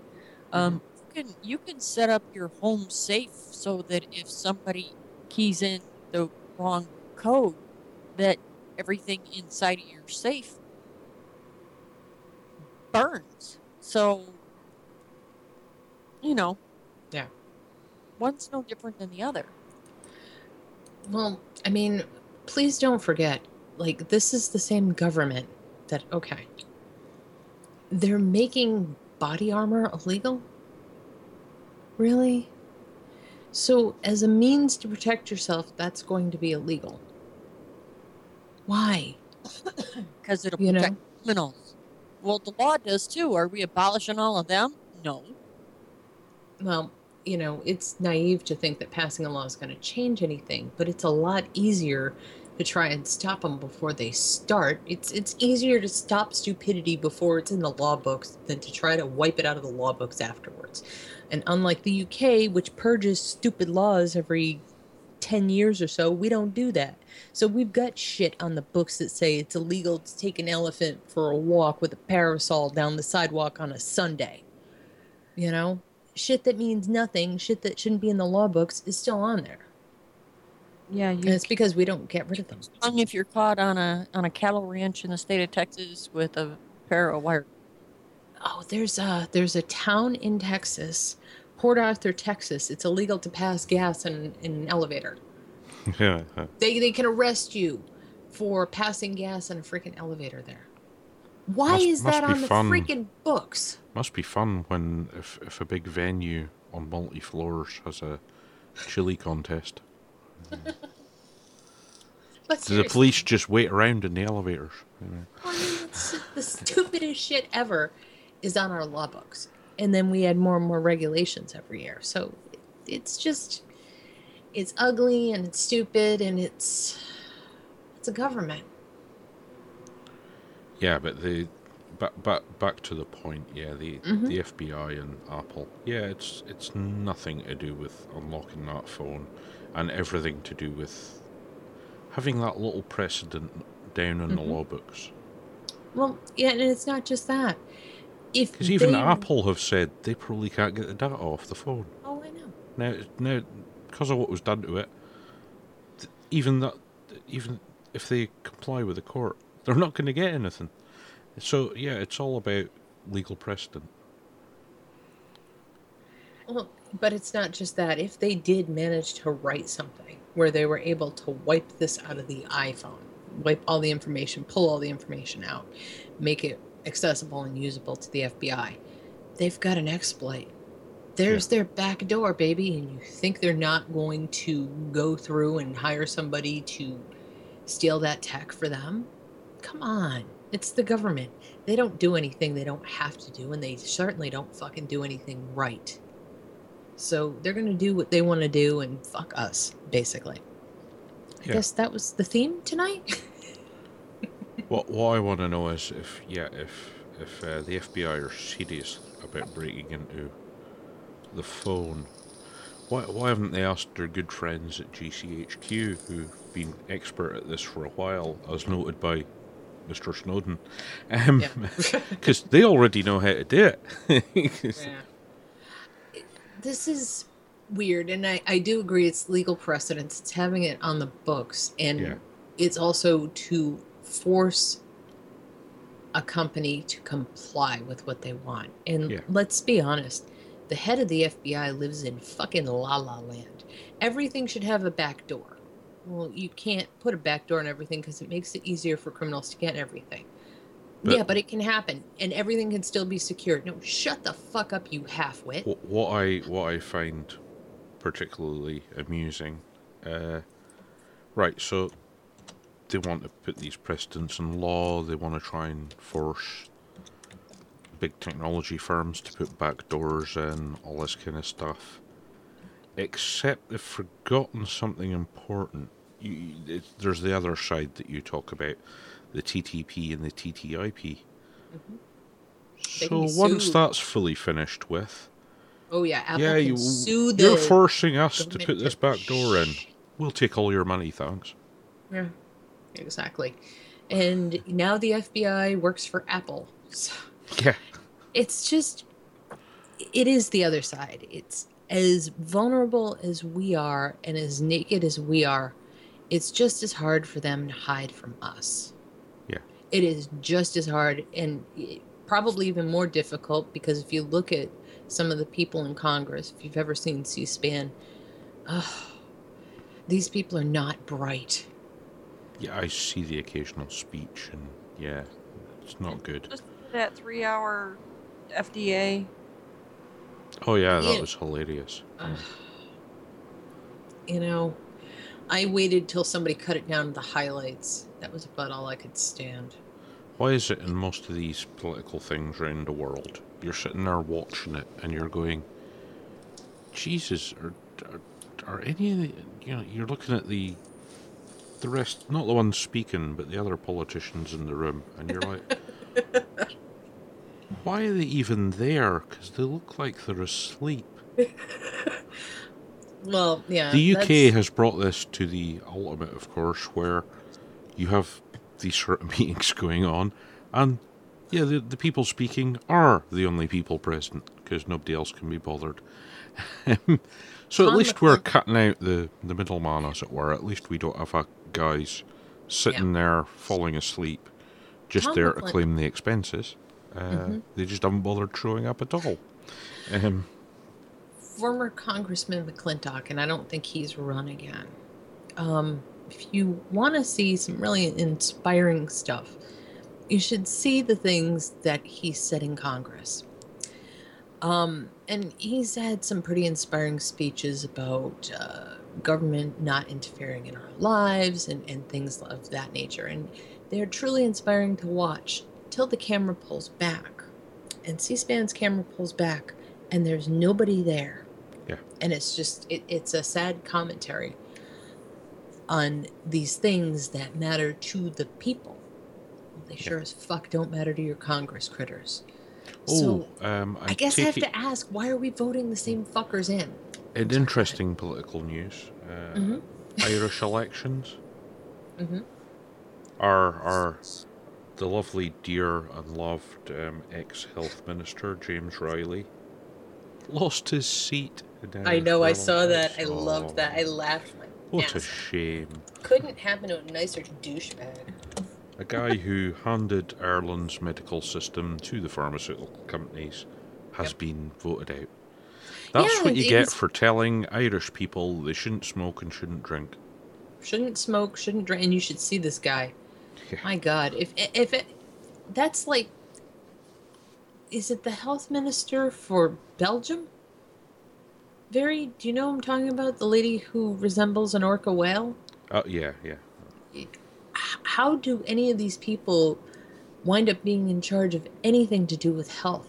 They all look like they have sat in the dark for 20 years and eaten nothing but whale blubber. Well, the current UK health minister, he's skinny, but yeah, he's got the surname that, James Blunt commented on in the recent vote. I have passed my Cockney rhyming slang name thing to Jeremy Hunt. I loved it. Sky Yeah. News called him Jeremy Cunt like 4 or 5 times Yes. when they were talking about You just selling do it off the without NHS. thinking about it. It's, Yeah, because he is. he is actually. He really is not representing the will of the people. It's like, But we need I'm sure the a health. corporations love him. We need a health minister. Let's get that guy who wrote a book about dismantling the health service. Oh, yeah. It's all kind of screwed up everywhere you go. Yeah. I guess maybe that's the reassuring thing. The system is screwed up, but it's screwed up everywhere. So no matter what, it isn't just us. It's all fucked up, but don't worry, it's like that all over. Yeah, we could all just go to Fiji, who are nice, happy people, except it's being threatened by rising sea levels. Well, I'm sure Fiji's being threatened by rising sea levels, but it can't be as bad as Guam. No. Jeannie, Guam. Remember the Guam congressman? Mm-hmm. The man who, I'm sorry, his last name is Johnson. Please kill me. I can't believe we share the same surname. Sat there at a congressional hearing and talked about the possibility of Guam capsizing. Yeah. These are the kind of geniuses that you elect for Congress critters. So, Yeah, maybe intelligence in- tests should be mandatory for politicians, definitely. one would hope they would Yes, have read something. he was quite honestly concerned that Guam was going to flip over. Yeah, you evidently missed that episode. Yeah, and not only did he say it, that motherfucker said it on a TV camera. God loves C-SPAN too. And David Icke must have been going, damn, that guy's crazier than me. Oh, I don't know. You know, you've got to ask yourself, okay, David Icke is fucking out there, right? You know, the royal ruling elites are reptilian shapeshifters. Okay. The favourite bit was the purple running suits. Tracksuit. Yeah. But something had to have This protects you from the aliens. What? off into that fucked up direction, right? I mean, the government had to have done something really horrible, because I can remember him talking about there being a child sex slave ring in the BBC. Yeah. I remember him talking about that. And what are they finding? That happened. Well, you see, he it's used to not like- work at the BBC, so Yeah. that He one's would not a know. huge stretch. Yeah. Yes, we're talking about fucked up laws earlier. and Barry just brought up the BBC, which I had a revelation last week. Mm-hmm. The licensing fee? Holy fuck, you people have to have a license to watch TV? Are you fucking kidding me?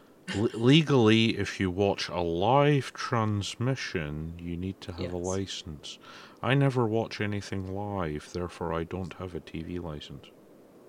There is no need to have one if you can wait a day Oh, and also, catch it on there's BBC's no... iPlayer. The only way they can collect money is people doing it voluntarily.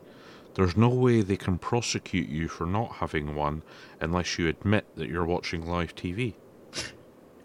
If some guy turns up at your house asking to see your TV license, you can just say no thank you and close the door on their face. And there is nothing they can do about it. That's the real insanity.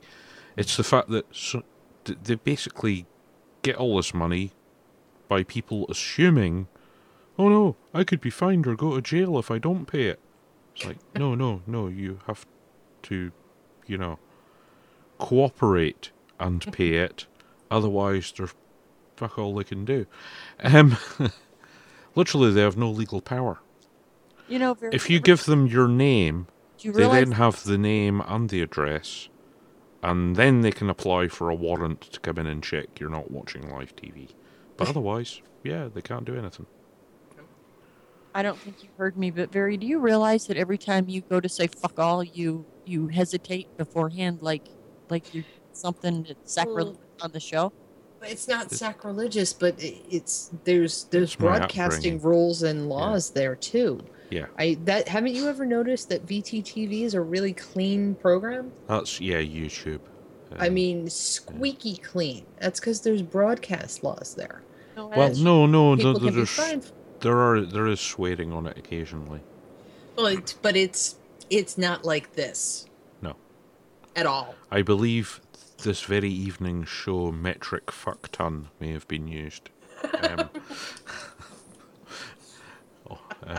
So yeah, it does happen, but that's mainly due to because of the YouTube thing. YouTube are the fussy ones in this case.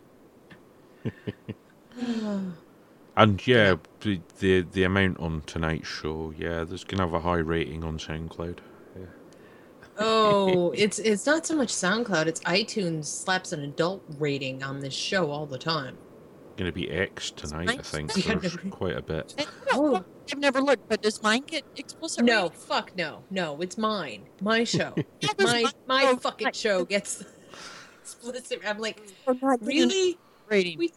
We talk about property rights and privacy rights in the nanny state. The only reason my show could not get an explicit rating, Jan, is because they're just not bothering to listen to it. I don't know why they're listening to mine. They're just going to get mad and give it an explicit rating, so they might as well just tune out. I think it's kind of funny. On Genie, I don't know if you're watching chat, but Blaine's back to his drinking game. So yeah. Sorry, Blaine. He was on meds for a while. I think the doctor told him that his liver was suffering. I think he's probably just had all his blood replaced. Did new anybody kidneys. did anybody see The Nanny today in Moscow? No. Oh God. So, for reasons that are supposed to be unknown to me, including that she's mentally ill, this woman took and lopped off a child's head and ran through town carrying the child's head, screaming Allah Akbar. So it's pretty much everywhere that you have extremists. Yeah. That was pretty fucking terrible, actually. Well, to be fair, that's kind of seems to be a normal sort of day in Moscow. The criminal gangs over there are lopping each other's heads off and other body parts all the damn time, but that doesn't make the news. It's But not when- usually children. Yeah. Oh, and That's- loads of children get killed over there as well. Right, but you don't usually see people running through town No. with those heads. Normally they put the heads in the back of a car and drive them off, and yeah, I am. and dump them somewhere. But yeah, Did I ever tell you? See, I can't get behind any religion that fucks with kids. I just can't. Blame you. I don't blame you. Well, I think there are nutbags and there are, I don't want to say normal people because I don't really want to break this down, but I think religion does one thing. And this is where the communists actually get stuff right.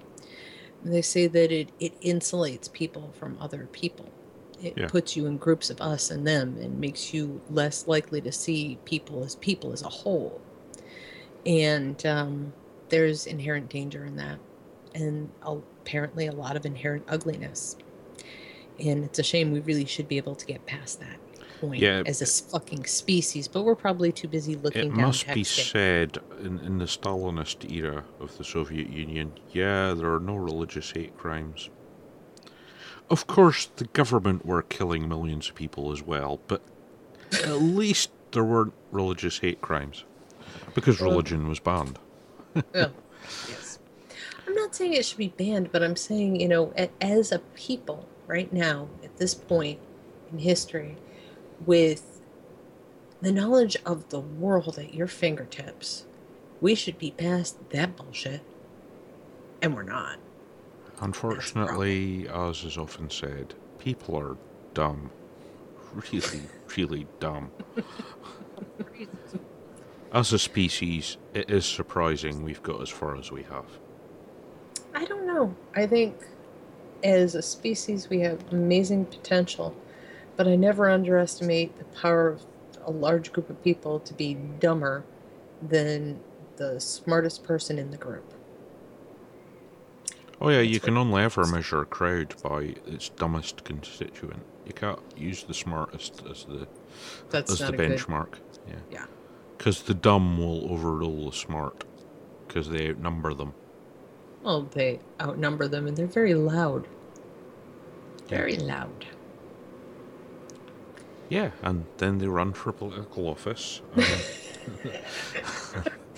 And yeah, and they wind up playing frickin' solitaire on their iPads on They Work For You. Yeah. Like hell they do. I don't know. There's almost something comforting in knowing that every government is fucked up. I don't know. I mean, it's not like I feel better about it, but there's a certain inherent sameness to it around the world, except for Yeah. Fiji and its climate change. Yeah, and a few other small places. Yeah.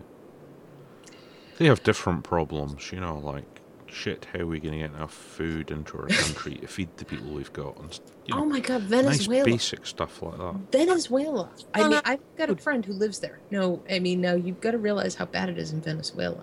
When the president of Venezuela says we need to take up farming if we want to eat, everybody needs to have chickens and everybody needs to grow their own food. Well, they do. There's, But anyway, there's they have to now. There's no choice. There is no food, and it's that's a scary fucking place to have a friend who lives don't there. want society to become so urban that people don't know how to provide food for themselves. You have really fucked up. Well, yeah, but look at the basic education system. The people, and I really hate to do this, the people that formed like the Board of Education and stuff, the larger boards of education, they did exactly what they wanted to do. And all they wanted to do was create a populace of workers who were just going to accept whatever happened to them. And with the educational system we have, it's very easy for that to happen. So the people, the Fords and all those wonderful foundations, Carnegie Mellon and stuff that poured all this money into our educational system, they won. They've got exactly the kind of workers they wanted. But it sure is shitty to live through this point. And then, Well, yeah, when the kickback happens, we will survive. You only need to look at what happened in Cuba.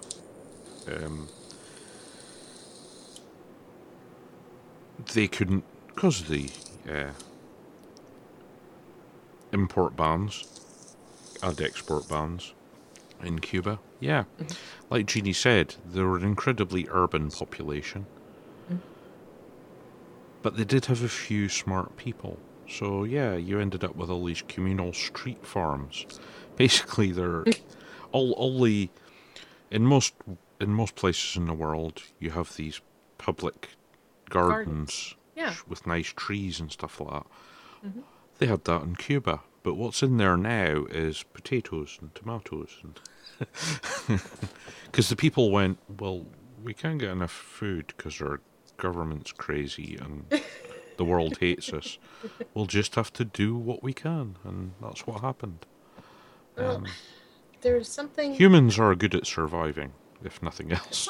Some humans are good at surviving. Some Yeah. humans are good at sticking their heads in the sand like a bunch of fucking ostriches. Yeah, well, I was speaking more as a race. We, as a species, As a we're species. very good at surviving. Yeah. Intelligence is a blessing and a curse in some ways. Yeah, it's a blessing for, well, not so much the people who have it. For them, it's a curse because they got to watch everybody else be a bunch of fucking numbskulls. That's only an everyday thing, though. It's true. So, yeah. I don't know. At some point, we'll get our shit together. Hopefully soonish. That would make me very happy. Oh, tonight, Muppets and advert? Muppets and advert. Ooh. I'll go Muppets first. Oh, yeah. It's called for. Why do we always come here? I guess we'll never know. It's like a kind of torture to have to watch the show. Why spend hours searching for in-stock ammunition when you can use AmmoSeek.com? AmmoSeek.com is a search engine for finding ammunition, reloading components, magazines, and guns for more than 300 calibers at more than 60 online retailers. AmmoSeek.com only shows items that are in stock and readily available for shipping. You can search by caliber, grains, manufacturer, and more. The results are displayed by cost per round, so you are able to get the very best pricing on your ammunition of choice. Find ammunition at the best prices fast. AmmoSeek.com. Good night, guys, and thanks for listening. We'll see you next Monday for more fun-filled topics like tonight. Night.